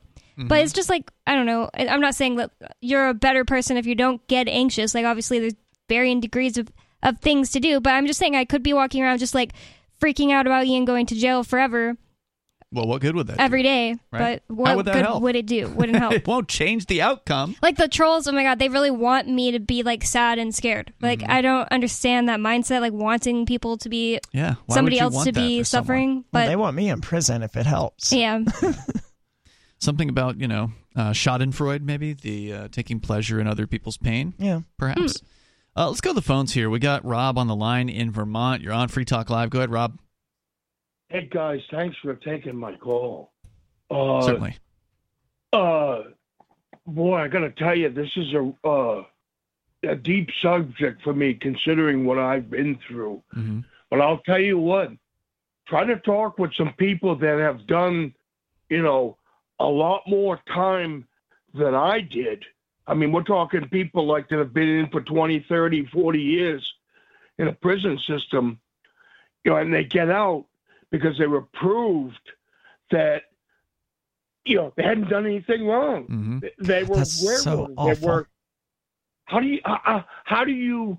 I don't know how to recover from this. I mean, when I went in, I didn't take the plea deal. Mm-hmm. I lost. I went in, did 10 years. I got out, and I could have still sued in it, but I did what I learned to do. I got out, and I got a job. I got an apartment, and I didn't know what a cell phone was because they didn't have them when I went in. Yeah. And there wasn't any. I knew I wasn't guilty, but what am I going to do? So I just moved on with my life. And then 40 years later, I find out that, and it was, I tried to forgive. I really did. But you got to be really strong, and there's just some things that are out there that you can't forgive. I mean, in my opinion. But when you Like what? don't fully forgive, then it consumes your life too. I don't know. I tend to think everything can be forgiven. It may not be easy. Some things maybe, and you may not be able to successfully forgive, but I think that would be a shortcoming of the person trying to forgive. Yeah, if somebody can forgive their own mother being killed, then I don't see what could possibly be much worse. I am not saying that this is a cure-all or anything. There's definitely probably some people that shouldn't do this at all under any circumstances. But I think this is a huge place where psychedelics come in. Because, if there's anything that could be helped by your brain chemistry being put into a new different state. So you can see different perspectives. Yeah. Forgiveness is an important thing for that because, I don't know. I think you're absolutely right on that, Bon. If you feel like you're up against a wall and you can't break through and actually forgive, maybe a shift in consciousness is required for that. If you can't do it yourself, maybe you need a little assistance from a little chemical. Hey, thanks, Rob, for the call. There's more coming up here. This is Free Talk Live. You can join us.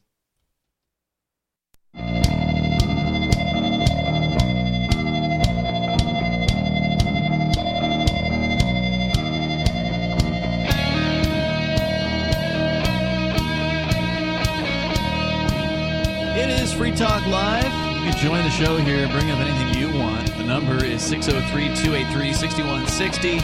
That's 603-283-6160. Talking about forgiveness. There's a big study that was done recently with over 4,500 people found that it's actually good for your health. Turns out if you're not constantly freaking out over some wrong or perceived wrong that has, or actual wrong that has transpired in your life, maybe you can be focused on things that are positive, focused on things that are constructive, focused on things that make you feel good instead. And maybe that'll be good for your long-term mental well-being, whether it be depression or anxiety or some other issue that you suffer from.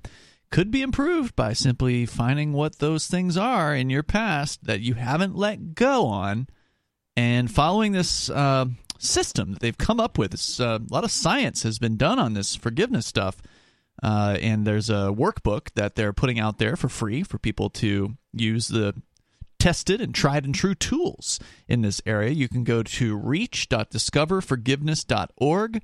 Yeah, I had never heard of this REACH method. Of course, I've been an advocate of forgiveness, as I said before, pretty much as long as I can remember. But I've never heard of any particular method for it because, I don't know, to me, I can explain the bridge to you, which is the process of forgiveness, but I can't explain to someone how to actually cross it. So I'm very pleased to hear about the REACH method. Yeah, I mean, for people who are practiced in forgiveness, it just sort of something that comes almost naturally. It's just a procedure that we go through in order to release any stressors or difficulties and frustrations that we may have experienced in life. We understand the procedure of putting the weight down. You described it earlier as just you're walking through the woods, there's all this beauty around you, but you're focused on the concrete brick that you're holding up as you're walking down this path. And it's like, for us, it's not really hard to just cast that thing aside, to put it down and to move on because we're practiced at it. But for someone well, also who's, Ian doesn't have feelings, so it's ridiculous. But for someone who is not practiced at it, for somebody who has been holding a grudge for a lifetime, that concrete brick can feel like it's part of their arms. Like To they me, can't just drop in it. it. Yeah. You know? I feel like a lot of people probably will relate to what I'm about to say. For me, the decision that I'm just going to forgive someone is all well and good, and I can do that easily. But sometimes the feelings will just come up anyway. Like, a lot of the stuff is related to my sister, who does things to me for absolutely no reason, accuses me of things that never happened, things like that on the internet, goes and calls the police on me for nothing.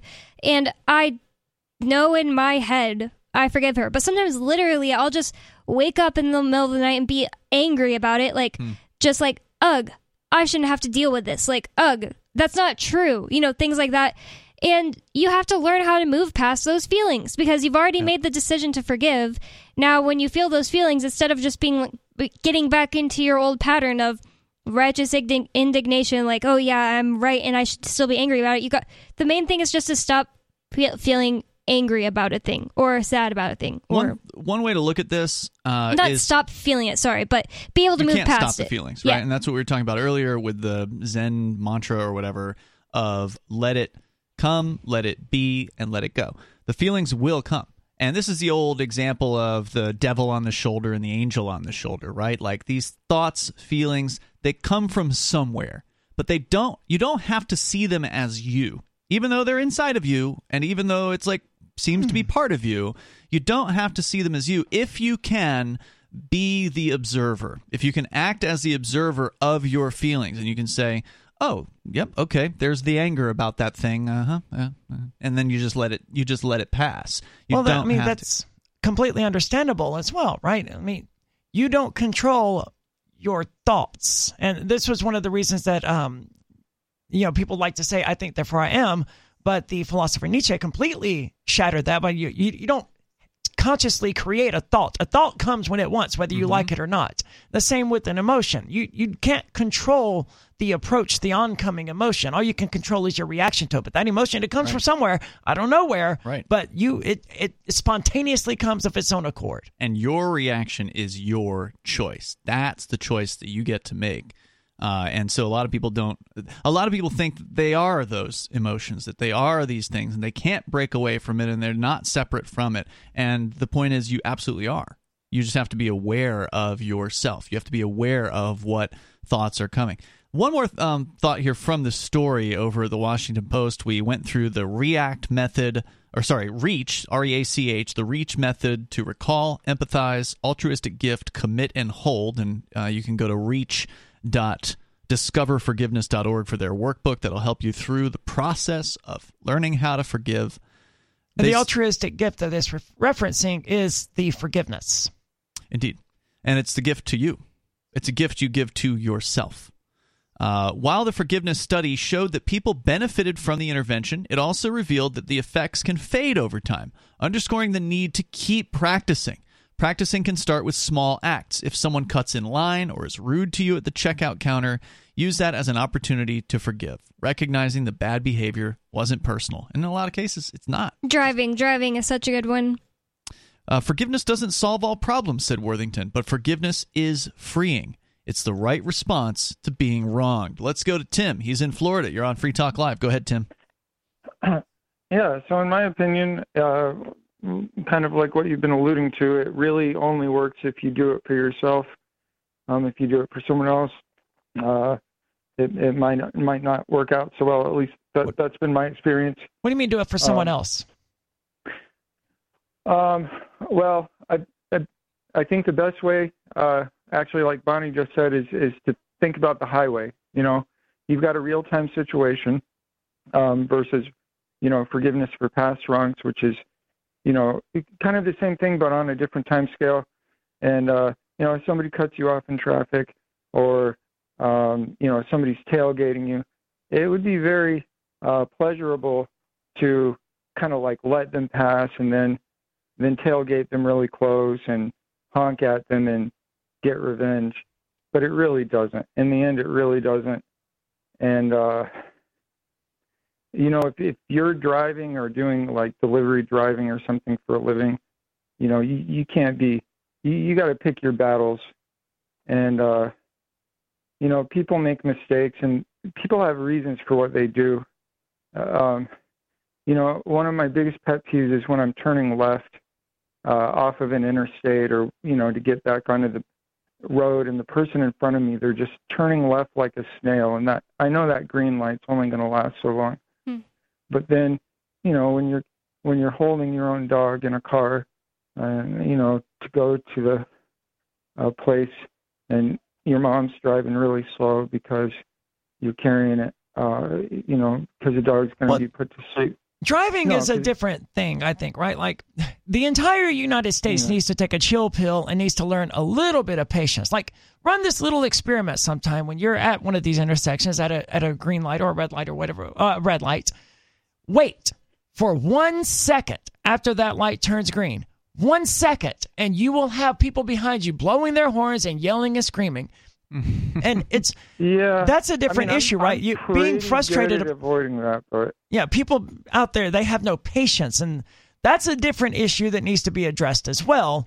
But that's where I think it is about forgiveness. But it is about forgiveness because it's real time. Like, someone transgresses against someone else on the highway. Someone turning slowly in the highway is not a transgression. That's but there's a lack plenty of of examples of people actually transgressing, like pulling out right in front of you when they did not have room and they could have actually killed you, but you happen to press I mean, I can totally see that being something you need to you could feel mad about it and be not forgive them and be absolutely in the right, but hurting only yourself by being mad about it all the way home. Or you could just get over it, be like, they did something stupid, but whatever, I'm not going to keep being angry about it. And to be honest, that's something I literally struggle with. Like, I'll be annoyed the whole rest of the time I'm driving because of something stupid someone did. It's different if it's, I mean, I personally don't think the turning slow is a good example, but that's just me. No, you're right. It's a bad example because, like you said, it's actually not a transgression, which was what I was actually trying to get to, was like so many times I felt like it was a transgression against me. But then when I was in a situation where there was precious cargo in the car and there was a reason I see we what you're were saying. going slow, or you have a bunch of propane tanks in the car or something, just like taking something personally when there's no reason for it. And that's not even an issue of forgiveness. That's like a moment where I've got to be like, hey, this isn't about me forgiving the other person. This is like, okay, they didn't even do anything to me. Well, that's the empathizing part of the reach method, right? Is to be able to try to put yourself in somebody else's shoes and try to understand what was going on there. But Tim, you mentioned something earlier. Aria asked you a question about it, and I don't know if you really answered the question. You talked about forgiving someone else versus yourself, and I wasn't really clear what you were saying there. As far as like, okay, I've heard this a lot from other people, and as in my opinion, I don't know that I can prove it, but I think it just from my experience, I found it to be true. Is like, if I try to forgive, if I say, oh, it's okay, don't worry about it, it's not a big deal, and I just say that, it might not mean anything. Like, I might be doing it for the other person's benefit so that they feel more comfortable, especially if it's, something where they actually did something wrong. But on the other hand, again, if they really did something wrong, if I'm forgiving them because, I was using traffic as an extreme example, but it also works for, past transgressions. It's ultimately in the highway of life, you got to pick your battles and you got to move on and you got to keep going to where you're going. Well, you don't have to tell somebody about your forgiveness. That's not a requirement of forgiveness. We touched on that last hour, is if somebody didn't ask for forgiveness, they may not care. They may not care about what they've done. They may not care about the fact that you've forgiven them. So that may actually result in more difficulty, is bringing up whatever it is to this person. It all depends on the circumstance and what's going on. But the forgiveness we're talking about here is the forgiveness that you grant yourself for what others have done, or in some cases what you have done to yourself. So to me, those are the two types of forgiveness. There's the type of forgiveness where you forgive someone else for something they've done, but you're doing it within yourself. You're not doing it overtly to that person. And then there's the type of forgiveness where you forgive yourself for something that you've done most of the time to your own self, like, poisoning yourself with negative thinking or some other thing that you did wrong that harmed you, or maybe, harmed somebody else. Forgiving yourself for that is also something you can do. And then the sort of tertiary forgiveness that really barely ever happens is the one where someone else asks for it. I don't even know if that's ever happened in my life. Can you guys think of, does that happen? Has that happened? Can you rephrase the question? Like, has somebody ever asked you for forgiveness? Maybe a girlfriend who had cheated on me or something like that. And of course, she went on to cheat on me again, I'm sure. I'm sure it happens. Yeah. But I don't know, on the spot, I can't think of one. Plenty of people have said I'm sorry to me, and I guess I'm sorry is a way of asking for forgiveness. Like me and my ex-best friend, they used to live together, used to fight all the time, make up all the time, fight all the time, make up all the time, and we would say I'm sorry to each other when we were making up. Thank you for the call, Tim. I appreciate it. And I guess you could interpret someone saying they're sorry as a request for forgiveness. That is, Ian. Yeah. How is it anything else? I don't know what you mean. Saying I'm sorry is. Someone could say, can you forgive me? Oh, that would be an overt request for forgiveness. I guess that's kind of weird to say, though. I guess saying I'm sorry it's implied. Is hoping someone gives you forgiveness. I think it's kind of implied, but I don't remember the exact language used, but I remember the feeling of me and my friends making up, and it would be like I did something wrong, and I'd be like, I did something wrong too, and it's like, okay, I'm glad that we can move past this. Like, it's a feeling of, can you forgive me? Nobody really just uses those words, but I don't think it's important. Can you forgive me? I think it's kind of weird. In my experience, most of these things are kind of minor and trivial. I can't think of an example where, girlfriend cheating on side, that's sort of a silly thing to even think about, but I can't recall any examples where someone who had seriously wronged me or seriously wronged someone else expressed sorrow or asked for forgiveness or gave an apology. If you mean something like really serious, then my example wouldn't matter either. It's just like stupid fights that we would do over and over. But the thing is, this specific person is somebody I had to learn in my life. Like, no matter how many times they say sorry, they may, even if they really do mean it in that moment, that doesn't mean that their behavior will change.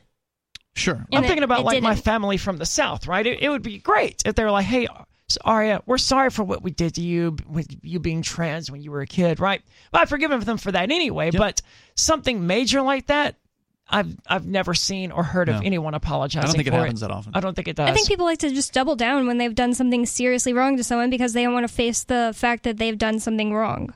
I think that's exactly what my family in this example was saying. Like, well, we only did what we thought was best. Right. Or we did it because we loved you. So there'd be some reason why they would try to justify that wasn't wrong, right? Justifying their wrongness, which is, again, why, forgiveness is in my mind, it's always all about you. It's always all about letting something go and moving on. And, again, not forgetting the fact that you were wronged by this person. It's important it doesn't mean you have to always think about it, but it means that if that person shows back up in your life and it's like, hey, buddy, how about you trust me with $1,000? Or like if they'd stolen from you before, then you're just like, look, man, sorry. I'm not going to give you any more money. No, you can't sleep on the couch. You're a crackhead, right? Like, so there's certain things that you don't have to go back in. You don't have to be victimized a second time just because you're willing to forgive. Let's continue here. Caller, you are on Free Talk Live. What's your name? Oh, this is Adam in Canada. Adam, welcome, sir. You're on the air. Yes, thank you. First of all, with regards to forgiveness, I find in life it's better for me not to just say sorry to people, just to try and do better. I find when I catch myself saying sorry, I feel guilty afterwards because I find I'm telling them that they should do twice as much mental work, take twice as many chances on me as they would have before, hoping they'll find a change in my behavior when I can really just show them once. And that's easier for everybody, right? Actions speak louder than words. Absolutely. Exactly. I've also never found much use in saying I'm sorry. I mean, if I'm genuinely sorry, then it will show in the things that I actually do. When I do end up saying sorry, I find is usually when I've done something wrong to the point where there's no going back. I've lost something or someone, and I'm really saying sorry to myself. The world's a mirror. That's when it comes out of your mouth. something you shouldn't say out loud. But I think there's really only one type of forgiveness, The first step is to forgive yourself, then you can forgive the other person. If there's nobody, if it's not relevant to you yet, maybe you'll think back in your life to the point where you might have done something similar to what was done to you, to another person. And then you can forgive yourself for that, and then it's easier to forgive the person who did that thing to you just now. So it's really more like, again, the world's a mirror, right? I like it. Anything else you want to share tonight? But yeah, I learned a lot of these lessons from ketamine, actually. It's unfortunately a schedulable narcotic. Yeah. But I've been hearing things in the therapy community about it, and it was time for me to try something. I didn't want to go their route because they make you try everything else first, and that's just no good. So I just did what I had to do and wound up trying it. And I got to tell you, I ended up forgiving my father after 5 years of not talking to him at all, except for on his birthday, just because of this and that. And what it does is it forces a completely objective point of view on you. It's amazing. It can deal with all kinds of insane levels of depression. It eliminates thoughts of racism. The ketamine's an amazing wonder drug, and for forgiveness, it definitely helps. Wow. So, I've never tried it. Yeah, I've heard a lot of good things about ketamine. You obviously, like with any drug, you need to do your research. You need to go to Arrowhead.org. You need to get into the frequently asked questions, the user experiences, dig in. Yes, with dissociatives, less is more. And you should always have a therapist involved because it can get hairy quick. Right. Yeah, that's why I was surprised you said you just did it by yourself. It sounded kind of scary because I've heard of the K-hole. Yeah, you don't want to go down the K-hole. What is the K-hole? It's just taking too much ketamine and it puts you in a bad headspace, which is weird because it's a like any tranquilizer. Psychedelic. Okay, and it can damage your bladder too, so there's health risks to be aware of, but there's many, many, many benefits. It's interesting because it's supposed to make you feel so great and nice when you take the right amount. You said this is a dissociative. That's not a psychedelic, right? Correct. It's a dissociative. I believe what was happening to me was it was slowing down the default mode network, and it was almost as if I could catch myself about to make an assumption that I would have made and then not really been able to go back on. And I went all the way back a quarter of a century in my own thought process, all the way back to when I was 9 years old, when I was prescribed Ritalin, and then I realized, oh, okay, so this is why everyone's been giving me advice that I've been ignoring, and I was thinking that I was right and they were wrong. It really is like that drug in South Park, Riddle Out. It just totally fixed it. That's excellent, man. I really appreciate the call and sharing your personal story with us, and thank you for the call tonight. Respect. Yep. The number here is 603-283-6160. There have been some interesting studies done with regard to ketamine, with regard to some of the psychedelics that you mentioned as well, Aria, LSD, DMT. We're seeing psychedelic mushrooms also being studied, showing that people who are able to take a dose of these things, usually under the administration of a professional, some sort of psychologist or whatever, somebody to guide them, a therapist, through, they're able to address some kind of issue, some sort of something that had happened to them in the past that maybe they're still carrying that weight for or whatever, or it has created depression or anxiety or whatever, and they're able to deal with the problem at its root, like he was just talking about there. Solve whatever the thing is. Let it go. Do whatever you need to do to address that problem. These drugs have allowed people to do that, and they come out of it so much better in so many cases. Now, there's nothing perfect. There's no guarantees out there, but a lot of this stuff is like, for some people, it's a one-time solution. And they don't have to keep going back over and over. And I watched a YouTube video really recently of a girl going through the therapeutic session with ketamine, and the lady, the practitioner, the medical person that she had to talk to, but no, it wasn't the therapist, it was a medical person that she had to talk, because they had to be one of those and a therapist there. I see. Well, she was saying, you gotta be willing to work on yourself while you're doing it, or you're not gonna, I don't know if work on yourself is the right word that she used, but she said the people who like to clench up and not face the things that come up when they're on ketamine are the people that get the worst results. And that's why I think it's so silly when people who've never done any kind of drug at all, and they hear about people saying, oh, you can take blah, blah, blah for anxiety or depression. They're like, oh my gosh, that would never work. What do you think is a magic pill? No, it's not a magic pill.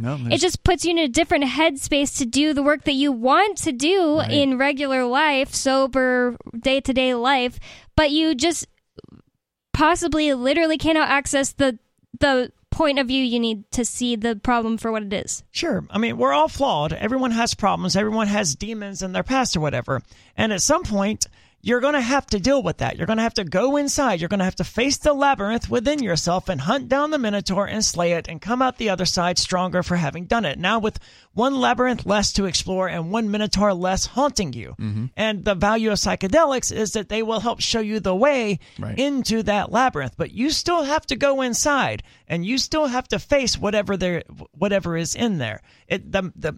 The magic shrooms are not going to automatically kill it. You don't get it doesn't going in, taking shrooms and looking at all the pretty colors or whatever isn't going to solve your problem. You got to do the work. And I think that's why people like Terrence McKenna will always say, like, oh, don't do this as a party drug and expect something to happen. Because if you're just doing it to enjoy the pretty colors, like you said, nothing's going to happen in your brain. Which is an okay thing for someone who wants to do if that's what they want to do. But it's inevitable if you have a bunch of, Minotaurs living in your head. It's inevitable that you're going to do shrooms one day or LSD one day, and you're going to face those things whether you want to or not. Yeah, and that may not be a good time if you're not ready for it. So check out, by the way, libertyinourlifetime.org for the upcoming conference that they're going to be doing again this year. It's the third year, I believe, Prague, October 14th to the 15th. Our very own Mark Edge is going to be speaking at this conference. He was there speaking last year. He'll be back along with representatives from Free Cities projects in the U.S., Honduras, Germany, and Norway. They're going to share updates on their progress and explain why you should consider moving to or doing business in a free city. You can get 10% off your tickets by using code FTL. Go to libertyinourlifetime.org. It's Prague, October 14th through the 15th. You get to see Mark. He'll be speaking there. And I don't know, I'm sure he'll tell you about how terrible the Free State Project is or whatever. He does seem to like that particular number, right? Like that's his favorite thing to rant about is how awful or how the Free State Project has failed, rather. And how much more free the tyrannical state of Florida is. I don't know. You'd have to ask Mark, but we disagree on some subjects. Speaking of Florida, I know Bonnie wanted to talk about DeSantis coming up here tonight and his history in Guantanamo Bay, which, amazingly, he's not trying to hide. Yeah, he'll brag about it. It's not like a secret he was there. Yeah, so we can talk about that. That's on the way here. Hour number 3 is coming up. Plus, if you want to comment on forgiveness, you're certainly welcome to join the show. The number is 603-283-6160. It's Free Talk Live.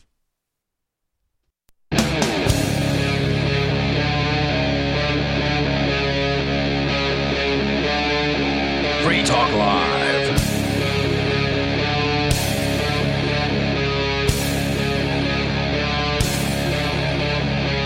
It is Free Talk Live, and the phones are open. You can join the show. The number is 603-283-6160. We spent the first couple hours talking about forgiveness, which is a very important topic.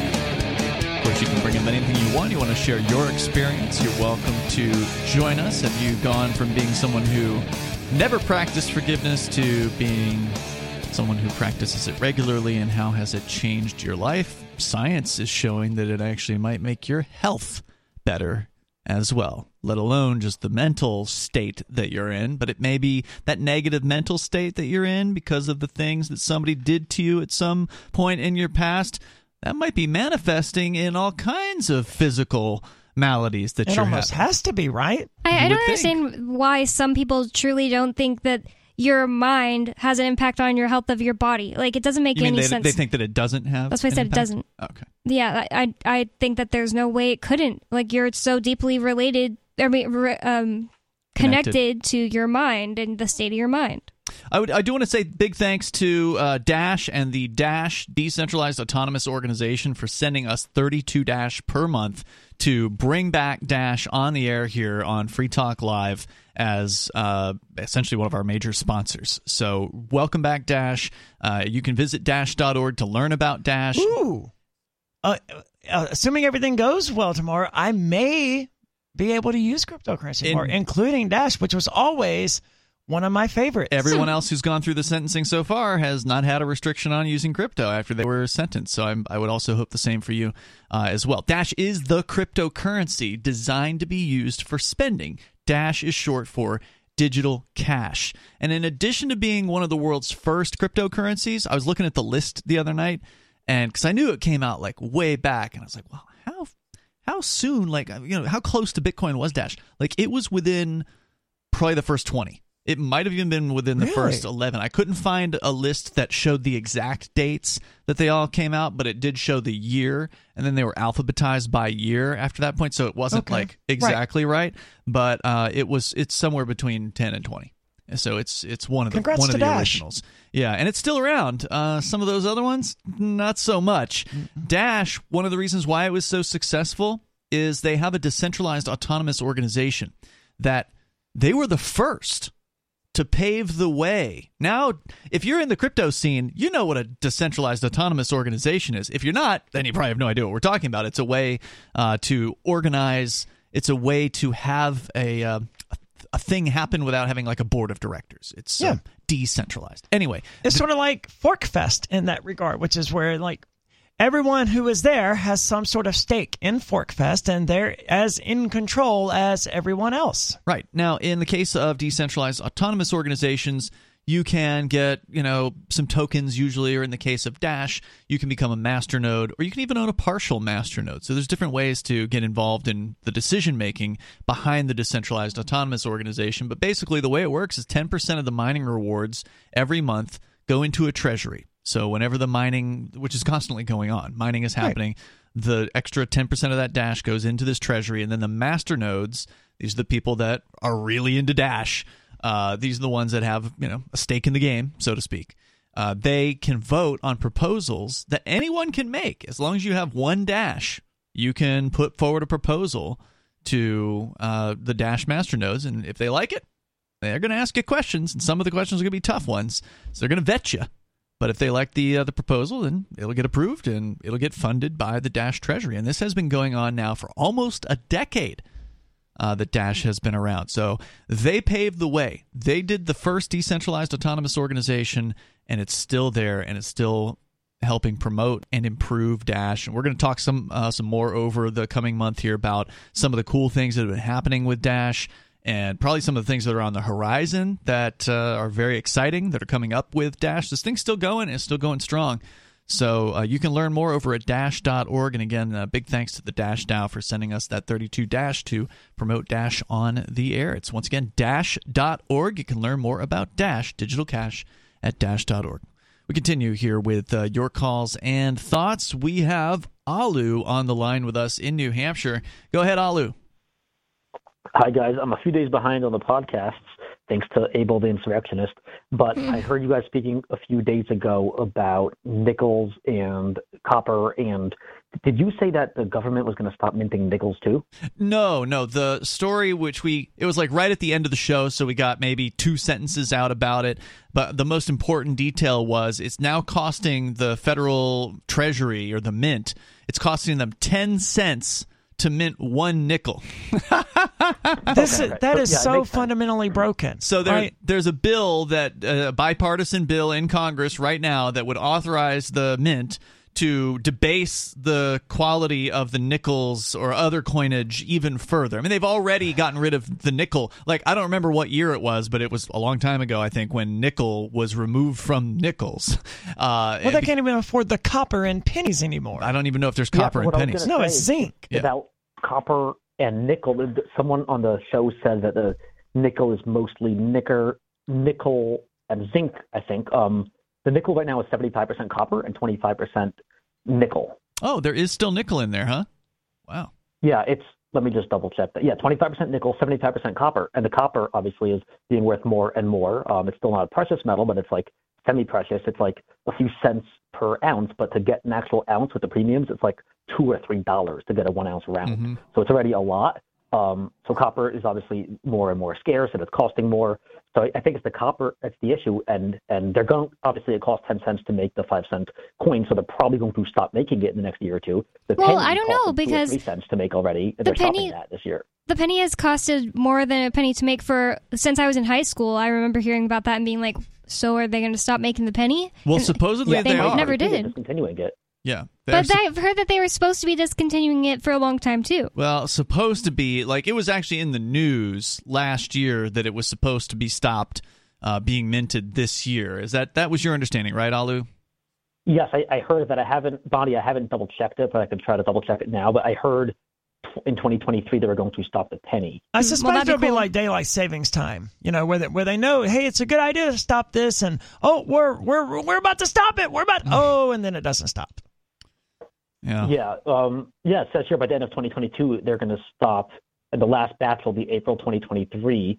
That's what it says here on marketrealist.com. But I just want to boast. Guess who's been collecting every nickel he finds for the last year? Because I knew that there's more copper content in the nickel than there is in the penny, even than there was, because it's way bigger. So there's a fair amount of copper, and it's going to be worth something. And the nickel also is worth at least a little bit more than the super duper cheap metals. That's what I want to say about nickels. So I would say to everyone, hold on to your nickels as well as pre-82 pennies and as well as pre-65 quarters and dimes. Yeah, I used to hold on to my wheat pennies. I just don't know what you actually do with them eventually. Hold on to them like with other stuff. I just give them to my dad. He likes them. Well, I mean, stuff takes up room, and so there's only so much room that I would be willing to dedicate to this garbage. Yeah, I don't want a desk drawer full of pennies. Wheat pennies. Right? Yeah. I mean, one thing that I think would be so fun would be to get a metal detector, but it would just be, God, what a boring hobby. I don't think so. Ian knows how I feel about surprises. If I got that little beep and then I dug and I found some new thing I wasn't expecting, it would just be so fun. You should talk to somebody who actually... things Go ahead, Ollie. Wouldn't be detected, most of these metals, right? Which metals are detected by metal detectors? I don't know. I don't know. We saw this brief clip on Beavis and Butthead the other day where this guy had one... Oh, wait, no, this isn't where I heard about it. There's a guy... during the debate, the debate that was at the warehouse between what's better, crypto or... metals. Silver Dave said that they actually have a metal detector where you can detect if it's gold or was it Joa that told us that? I'm mixing three separate metal detector stories. Has it. It's called a Sigma device, I believe, and the big bullion dealers like Dave has it. It costs $50,000, but he explained it to me the other day in a shop. It's not that simple, by the way it works. So it's not 100% reliable depending on the exact thing you're looking at. Well, none of us have one anyway, so... I thought it was that you could get it at a... I really think that it was Joa now that told us this, that a regular... It wasn't Joe, it was somebody else in real life told us that he went to a place where you can buy metal detectors, and he had one that he could just hold over something and it would tell him if it was real gold. Yeah, there is a device, but you have to know how to use it, and it's very expensive, and it's pretty complicated, actually. Yeah, I don't know. I'm sure there's people out there that have some real big scores when they've been using metal detectors, and maybe I'm completely wrong about this. I don't want to go and speculate too hard. I think it would be all bottle caps and old keys. Yeah, you'd have to go through a lot of those, but that's what would make it more fun. That's what I want. That's when I want to talk to somebody who's actually done this, right, as a hobby.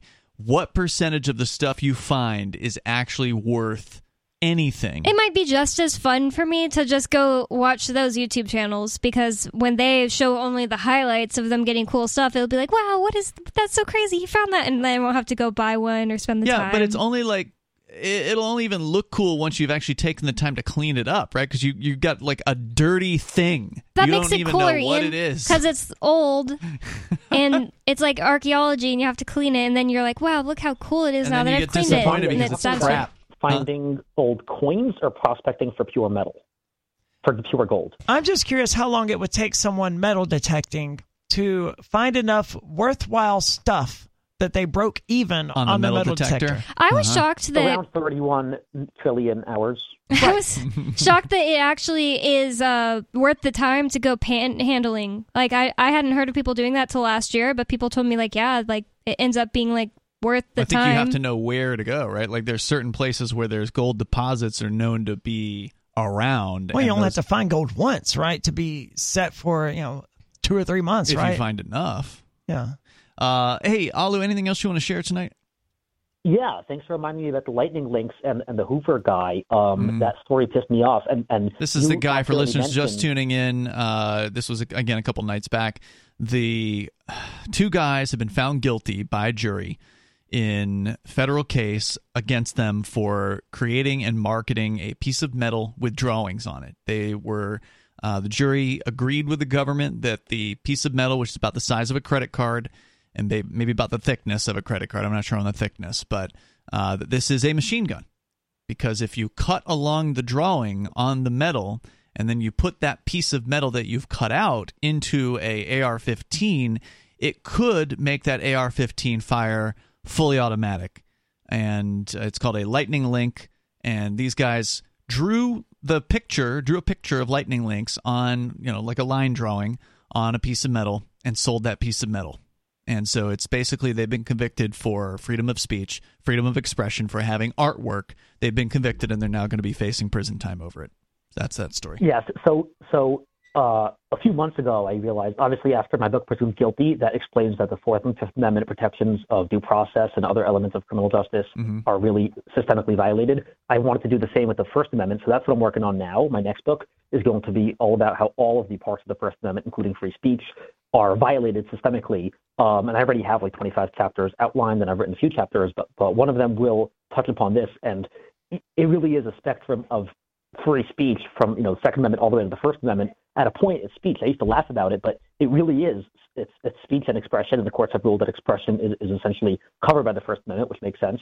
So if you're doing something that's art or speech or putting out something, anything, like I'm looking at this lightning link now, it's a metal card, and it's either painted in or maybe scored a little bit so it's easy to cut out, but that is speech, and someone can use anything for any purpose.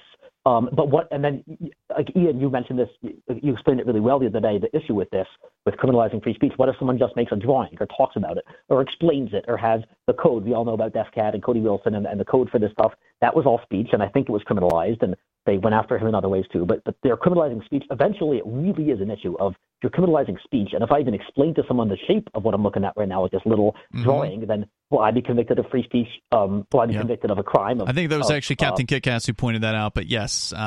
Could Free Talk Live get a letter in the mail one day saying that we've explained this whole case on national radio and therefore we, gave people the blueprint, basically? Yeah, or tell somebody what to search for on the internet. So he was convicted in what kind of court? Federal. Jury. Okay. Jury, and hopefully there will be an appeal.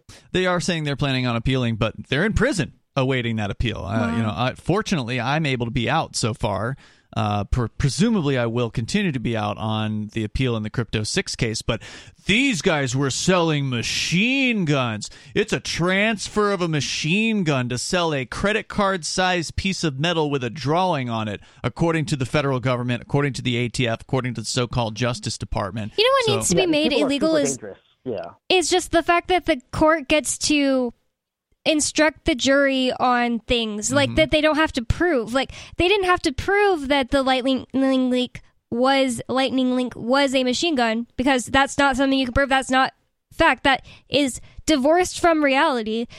But the court instructed the jury that a lightning link is a machine gun. They were asked continue on from there. And they were asked to instruct the jury about that, but there was some pushback in it. And according to the story, it didn't sound like that made it into the jury instructions. In this then I guess I just misheard you. But that happens every day. Matter. The jury found him guilty anyway. I've never been through this. This happens every day. The government gets to tell the court, "Oh, you should instruct the jury X," and the court can just be like, okay, and do it, and it doesn't make any sense. What kills me is the fact that the ATF can identify, just reinterpret something as a machine gun with the bump stock and with other things and with a metal card. And literally, for those listening, the ATF considers certain things machine guns, M16s, maybe Gatling guns, and this metal card that has an etching of like a little shape of something that could be an auto sear, although it doesn't even seem to work very well. And again, automatic is just this crazy thing with a stigma. It doesn't matter. Automatic fire is like the least efficient thing. Even the military doesn't use it because it's automatic fire is very stupid. It wastes ammo and it's inaccurate. But the fact that like they can reinterpret anything, and I've written articles about this, they've said that the AA-12 shotgun and even the semi-auto version is a machine gun because it shares some parts in common with the fully automatic version of it. Well, look what they've attempted to do to Defense Distributed, right? I mean, the ATF, the federal government, they have a long history of going after people for 3D printed guns or something like this. This is not new. It's tragic, but it's not new. And the worst part, of course, is that a jury found these guys guilty. There was one of them that got convicted on every count, something like, I think, 10 counts of transfer of a machine gun without a license, and then conspiracy. I had not heard about this case. Other things. And then the other guy got convicted of the majority of the counts, so they did find him not guilty on a few. But otherwise, they're going, they've been being sent up the river here for selling drawings. And that's where we're at here in this country. And, of course, I think you would agree, Alu, the only way to combat this effectively is to peacefully secede from the United States. There's no chance that the Republicans are going to abolish the ATF. There's no chance that the government is going to correct itself on this. Let's just show the government that they're wrong about this piece of metal being a machine gun, and maybe they'll just change their mind. Nope. Change their ways. Yeah, it's never going to change. And again, like you mentioned, this is all federal. All these things are federal. It's ATF. It's not state laws. So you're right. Secession absolutely is the answer here. I'm going to find a way to incorporate this into the free speech book that I'm working on. And obviously, the answer at the end of the book will probably just be secession for everything. Very good, Alu. You Sounds are, like by the a way, good read. the president of the Foundation for New Hampshire Independence. People can go to learn more about that at nhindependence.org. Anything else you want to share tonight? No, that's all. Thank you so much, guys. Keep up the good work. And All please right. check out libertybox.com and the books. Thanks for the call. Appreciate it. We continue here. Ricky's in Pennsylvania. You're on Free Talk Live, Ricky. Thank you there, Brother Ian, Sister Bonnie, Sister Aria. Good evening. What's on your mind, Ricky? Well, I'll get into my topic in a second, but I really want to make a comment on the last caller. I myself spoke at length with you the one night about how I had the serial number of my Colt 45 removed and it reblued. And then my answer was I was just doing what Section 8 of Article 1 of our Constitution said I should do. So let them come get me as far as I'm concerned. The whole thing that you were talking about with him is ridiculous, Indeed. With that being said, on to tonight's topic, if I may. Please. Okay. Sister Aria, quick question before we do that. Do you listen to the program? I don't. Huh? Yes. Do you listen to the program? Like on nights she's not on? Yeah. Not every night. Okay, well, that may explain a lot, actually. I'm listening to your topic tonight, and I'm making an exception because, see, what I'm looking at here, it's not an issue of forgiveness. That's not even coming into play. It's about understanding. And here's how I kind of look at it. And this may make a lot of sense concerning the comment this past Wednesday, because I don't know what you're referring to. Well, The I'll get listeners into that. definitely don't. I'm wondering why he asked if I listened to the show. What he's getting at. I'm getting to that, Well, Aria. get to it. See, this is what I'm talking about. You do beat around the bush a lot, Ricky. It takes a long time to pull something out of you. I mean, we're trying to do a radio show. I asked you about what it was on Wednesday, and this is the other thing with your calls recently, Ricky. Trying. One of the problems with your calls recently, and the reason why people are getting short with you, I think, is because you just keep talking about something that happened on your last call. I wasn't even on last Wednesday. Right. This is what I'm getting at. See, that's where understanding comes in. You see, looking at the way from the very first call onward, you see, I see that there's definitely a problem here. For whatever reason, from the very first call onward, Aria doesn't seem to get along with me. And that's fine, and that's where understanding comes in. Now, there was only one other time where I had an issue with a co-host, and you may remember this, Ian. Oh, I guarantee you I don't. Well, you may. This was back in 2017, and that was I can't remember his name, but that was the guy from Tennessee that was the Muslim. Do you remember him? Will Coley. Will Coley, yeah, you kept threatening to kill him. That's right. And it was much more severe than this, and it ultimately got to the point where I challenged him to a duel, and I gave up a lot. It should have been. Oh, now that you mention that does sound somewhat familiar, Ricky, because, I mean, that's a pretty rare thing for someone to do. Right, and I gave up a lot, and it should have been here in Pennsylvania. What did you give up? It should have been in New Hampshire, and the reason why I did that is because I knew that he was a coward and had no honor, and ultimately that's what happened. Because somebody didn't want to travel to Pennsylvania to duel you, that makes him a coward? No, he didn't want to do it at all, and that's what made him a coward. And why should someone put their life on the line to potentially lose it in whatever some petty disagreement that you had with them? That makes absolutely no sense. I think that's the sensible thing to do, is to completely ignore some lunatic calling to potentially duel you. Well, ultimately, here's what it comes down to, the understanding part, Ian. You see, I see the situation for what it is, and understanding's on my part. And it's like, I see for what it is. I mean, forgiveness isn't even an issue. That doesn't even matter. So what is it? Man. Well, it comes down to understanding, and I look at it. Okay, he's just. So what do you understand?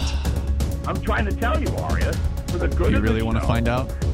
For the good of not only for the good of the show, but the good in general. That's why I came to the decisions that I did, and hopefully that's More coming up here in moments.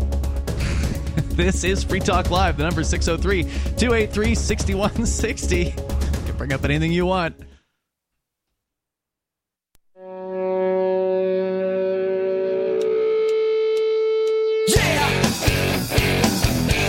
It's Free Talk Live. We have time for you if you want to jump on the phone. You can do that now. The number is 603-283-6160. 603-283-6160. We continue here. Ian, Bonnie, and Arya in the studio tonight. Back to your phone calls and thoughts. We talked a lot about forgiveness here this evening. There are plenty of other things we can discuss. And the story, by the way, about the penny that Alu mentioned a moment ago, we did cover this last year. It was in the news toward the end of the year that the mint is going to stop the circulation of the penny at some point.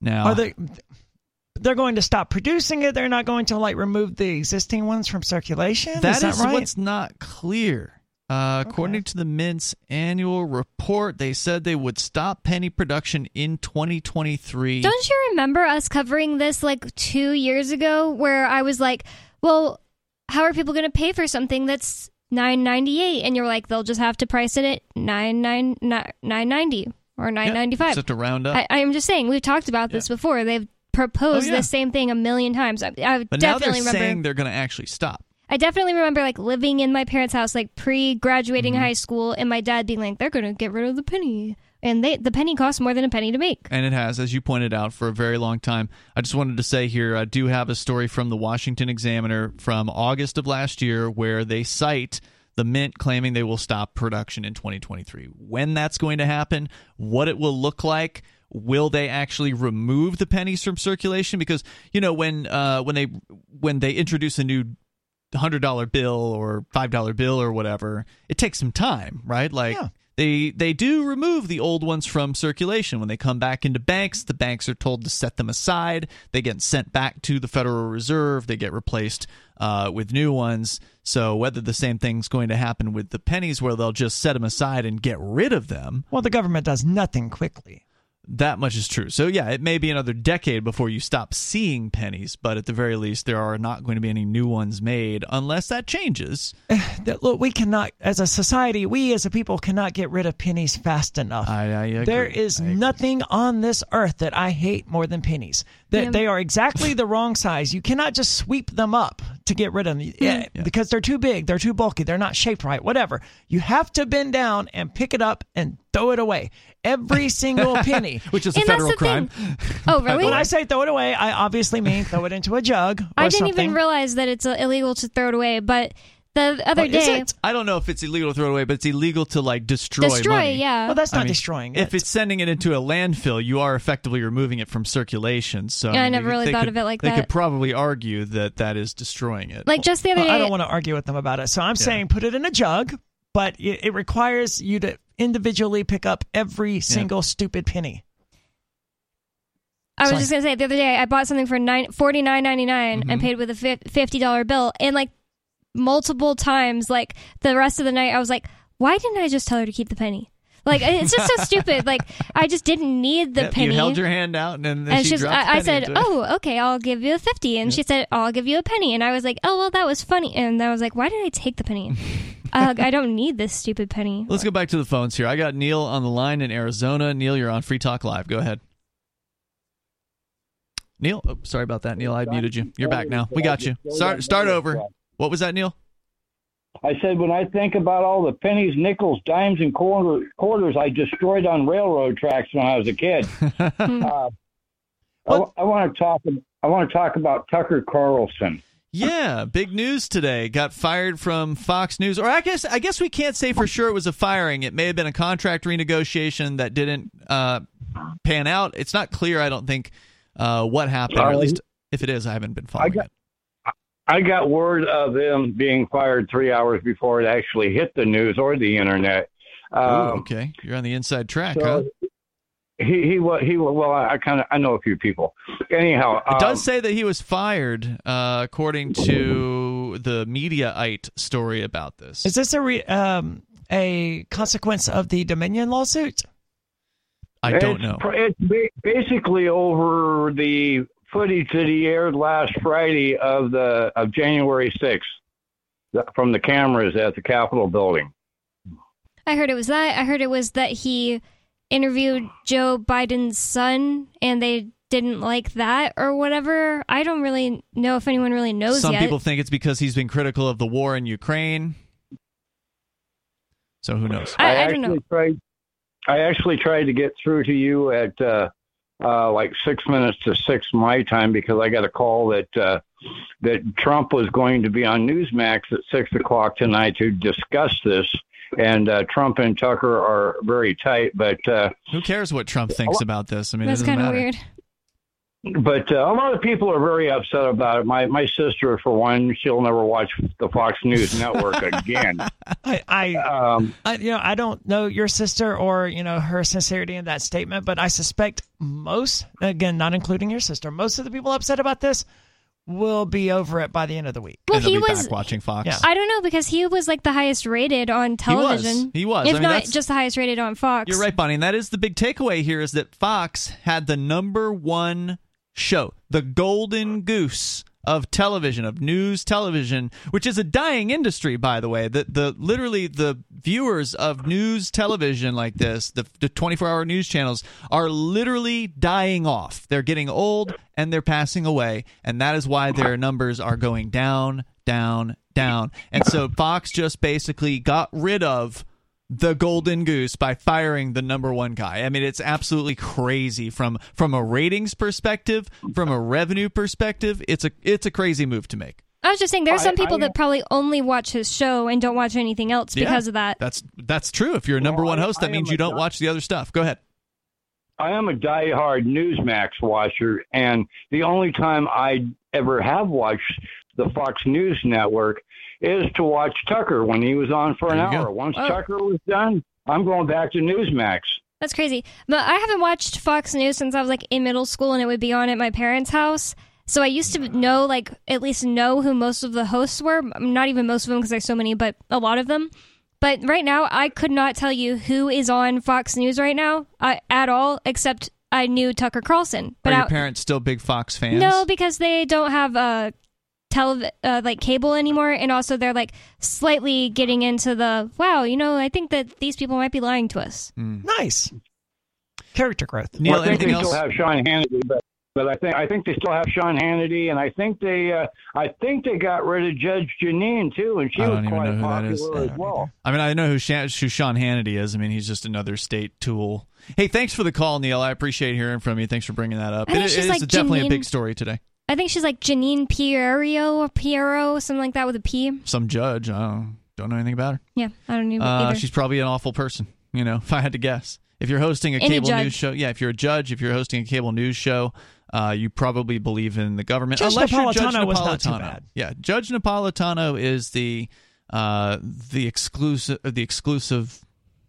I'm not pulling the word that I'm looking for. The exception. Thank you to that rule. Let's continue. Don't thank here. me. I did not help. I was wondering You who made good eye contact. It came telepathically. Anyway, Major Payne, you're on Free Talk Live. Go ahead. Hey, guys. Yeah, I want to touch on this Fox News debacle here. But first, I was talking to the captain and Richie Rich on Sunday about the lightning card thing, right? Yeah. And somehow it come up, I think Richie Rich pulled it up out of his rectangle, that about 15 years before this, the feds had declared a shoelace a fully automatic weapon. Whoa. Wow. Yeah, why? dude, Because you could figured just... out a way to take, I don't know, like a 12, 14-inch shoelace or something, and put a hoop in each end, right? Mm-hmm. Put one end on the bolt, and the other end, put it around the trigger, and then put it on his finger, and put just the right pressure on it where it played rock and roll. You mean it continued to fire Fully the gun? automatic. Yeah. Fully automatic. Yeah, just a hillbilly bump stock. Mm-hmm. Yep. Crazy. So if you can make a shoelace into a fully automatic weapon, just think of the headlines. Man hung to death in jail cell with fully automatic weapon. MacGyvering is now illegal. It just shows that the government is still anyway, adapting to the invention of the 3D printer and the 3D mill. I don't know what the exact, it's some sort of milling technology that's very similar to 3D printing, except it uses metal instead of plastic. Now, these technologies exist. They're not going anywhere. Ghost guns are going to continue. They're going to become more and more prolific, and the government's going to have to adapt to them in a way that that all they know to do is to ban stuff and to throw people in prison. But you can't do that when it comes to 3D guns and to milling technology. Keep trying. They're going to keep prosecuting. If you believe the foolhardy that they keep trying to sell us, now you understand why they take our shoelaces away when you throw us in jail. You can't have a jail full of fully automatic weapons now, can you? There you go. Fair enough. Anything else, Major? So on this Fox News thing, I always figured these Dominion voting machines were crooked. And I'm glad that Fox didn't have to admit it, but I think Tucker was collateral damage because of the lawsuit. But the interesting thing about him is he had a very unique contract with Fox. He could interview anybody he wanted. And that kind of spooked him because he took on Kennedy Jr. here a little while back, and he's a big anti-vax dude, right? Right. Well, all of these big media corps get 20-30% of their revenue through these damn drug advertisers. Pfizer. Could have been lots of things like that ended up with him getting fired then, because there's that. That is a good point, though, before you go on, Bonnie, about the Hunter Biden thing. The people that watch these channels are elderly, and what are the kind of advertisements that they're going to target elderly people with? Pills, right? Pills and diapers. My default assumption is that it's related to the Dominion lawsuit, which was several $100 million that Fox has to pay. It was. Was that a settlement, Major? Did you follow that? Oh, you did. Okay. Yeah, it was a settlement. So they lost a lawsuit, and then a week later, they're firing their top guy. To me, those two things are almost certainly related. They could be coincidences. Fox admitted little to no guilt, but on the other side of the coin, yeah, but they paid what, $700-something million? The government does that all the time. They'll say we are not accepting guilt, but what they were asking for. Okay. Oh, is that all? Anyway, on the other side of the coin, on the libtard news side, CNN dumped what used to be their top jock. I can't even remember his name. Don Lemon. I've never heard that name. Yep, Don Lemming. That's what I always like to call him because he just runs off a cliff. I don't even know who this person is. I've literally never heard of him till today. They're like, Tucker Carlson and Don Lemon. I thought CNN's top guy was Anderson Cooper. I don't know if he still works there. Maybe he does. Quite a while back. He's been going downhill for a minute. Okay. Why do I keep hearing about it today then? I keep hearing Don Lemon about it as got if it fired happened today. Oh. Tucker Carlson got fired today. It's kind of weird. Those two things may also be related. Who knows? Thank you, Major, for the call tonight. I appreciate it. You were saying something about Hunter. All I was saying was there's multiple things that he seemed to do that could have been costing Fox News money. Yep. Or even not, if it's not money, like behind-the-scene things like political benefits. Yeah, I gotta say, I like Major's theory that you piss off the pharmaceutical companies, you're pissing off the advertisers on cable news. I mean, I forget who it was that was saying this the other day, or previously on the show, is that when they tuned in to watch cable television for the first time in a long time, they were over at their mom's house or something, somebody who's in their demographic, and it was just like, it was Matt. It was Matt, our next door neighbor. He went to his mom's house. He's like, Mom, look, all of these advertisements are for diapers and like adult diapers and for pills. That's really? All. Yeah. And she was like, oh my gosh, am I getting old? The average age of these viewers is probably 60 or 65. So literally in 20 years, if there's anyone watching these channels left, I'll be surprised. Yeah, that's kind of sad when phrased that way, but things change, things move on. I don't know if it's sad. Good riddance. It'd be one thing if they were like honest reporting. It was just like, they couldn't, they couldn't make it because of the internet. That's kind of sad. Like when things like that happen to like the people malls. Dying to not watch is the part that I thought was sad, not the dying of Fox or CNN or whatever. I'm sorry, I wasn't clear on that. No, the 60-year-olds, getting old and dying and all that. That's sad. Just life. I know, but it's still sad. It happens. We go on here. Ian doesn't have feelings. We talked to... that means he doesn't love you then. Except for that one. David in New Mexico. You're on Free Talk Live. Speaking of machine guns, Alo needs to open a snack bar. Alo's snack bar. He's got a lot going on right now. I don't know if he's got time for that, but I think he's trying to make a joke about Allahu Akbar. That's cute. Speaking of machine guns, Alu, his speech rate is like a machine gun. Yeah, he's from New York. I mean, that's wait just till how he it gets is. excited, man, because that was like that was Alu knowing that he's calling into the show, so he's slowing himself down. Wow.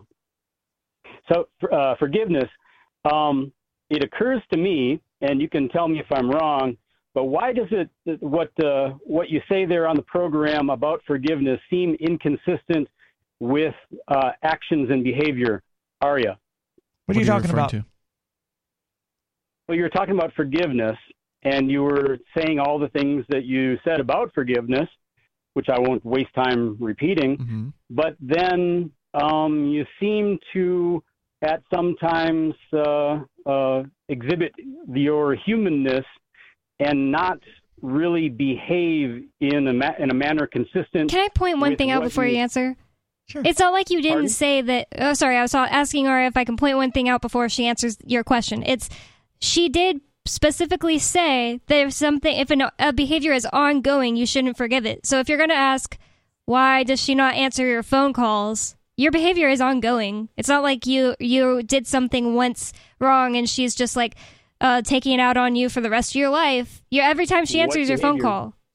What do you think? What are you referring to, David? Well, wait a minute. Let's one thing at a time. What behavior, Bonnie? Just whenever you call in just to troll her, like you're a troll from the server? Constantly only saying things like that? Trolling, what do I do? So you were talking while I just told you, like things like calling her a he, things like that. I would disagree on that one. If you want to select a different example, please do. You can't disagree on the facts that can be proven from this archived radio show. I'm not disagreeing on the facts. I'm disagreeing that is trolling. If I have integrity, you know what integrity is, well, right? You asked for an example, and I gave you an example. So if you okay. That's what I'm saying. The behavior is ongoing. He's not apologetic for it. So it's not some kind of, oh, gotcha, Arya, you're not doing forgiveness. Does a person have to be apologetic for having integrity, doing what they believe? No, absolutely not. And someone doesn't have to apologize in order to get forgiveness either. But you did jump to a conclusion here, Bonnie. Is that what you were referring to, David, when you were talking about Arya and what she was doing or not doing? I'm not sure that I understand your question. Could you please rephrase it? What were you trying to get to? You were sort of getting at something, and Bonnie sort of... No, I absolutely did jump to a conclusion. I wanted to because I figured that's where he was going. If it's not, then let us know. And I just want to know where you were going with bringing up Arya and forgiving or not forgiving. Well, where I'm going is exactly what I stated, and let me try to be more clear. What I observe speech in your program tonight that I agree with and that I believe with, statements made about how someone might be beneficial in their life if they deal with forgiveness in a manner as stated or agreed upon by Arya. But I noticed that in conflict with some actions by Arya. That's what we're asking, though. And that's what were those? We want to know the actions that you were referring to. They're things that are less parts of speech toward people that are less tangible than saying A versus B. Let me cite. I noticed it a little bit in a conversation with Ricky. I mean, Ricky is himself. You're not going to change him from who he is, I don't think. And a lack of acceptance of people. The things about those people that they can't necessarily change very easily, if at all, going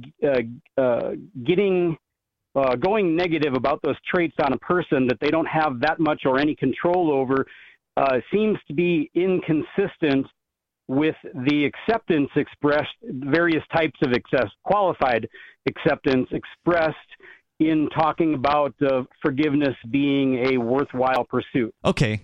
Do you want to address that? That was a lot of rambling to unpack. So let me make sure I understand. It was. Okay. Yeah. You're accusing me of unfairly doing what to Ricky now? Because I tried, it was a lot, David. yeah. I really did. Criticizing, chastising, being snippy, tone of voice, being harsh, condemning for behavior. Well, his behavior is ongoing too, isn't it? He continues to do a thing. You're just deciding for him that Ricky can't change himself, but I don't accept that. Ricky I don't keeps accept that at all. calling and keeps harping on something that happened in the last call or the call before that, and he's always got some sort of bone to pick. And rather than just calling about some topic or some issue or something he wants to discuss, it always has to be some perceived slight. It would be different if every time he called in, he had, he didn't bring up Wednesday at all. He just had a different topic, and Arya was like, yeah, well, Wednesday, and was mean to him about what happened Wednesday. That would be the opposite of what is actually happening. Yeah, I'm confused, David, why we're having a conversation, but did you just call in to say Arya's bad and this is why? I mean...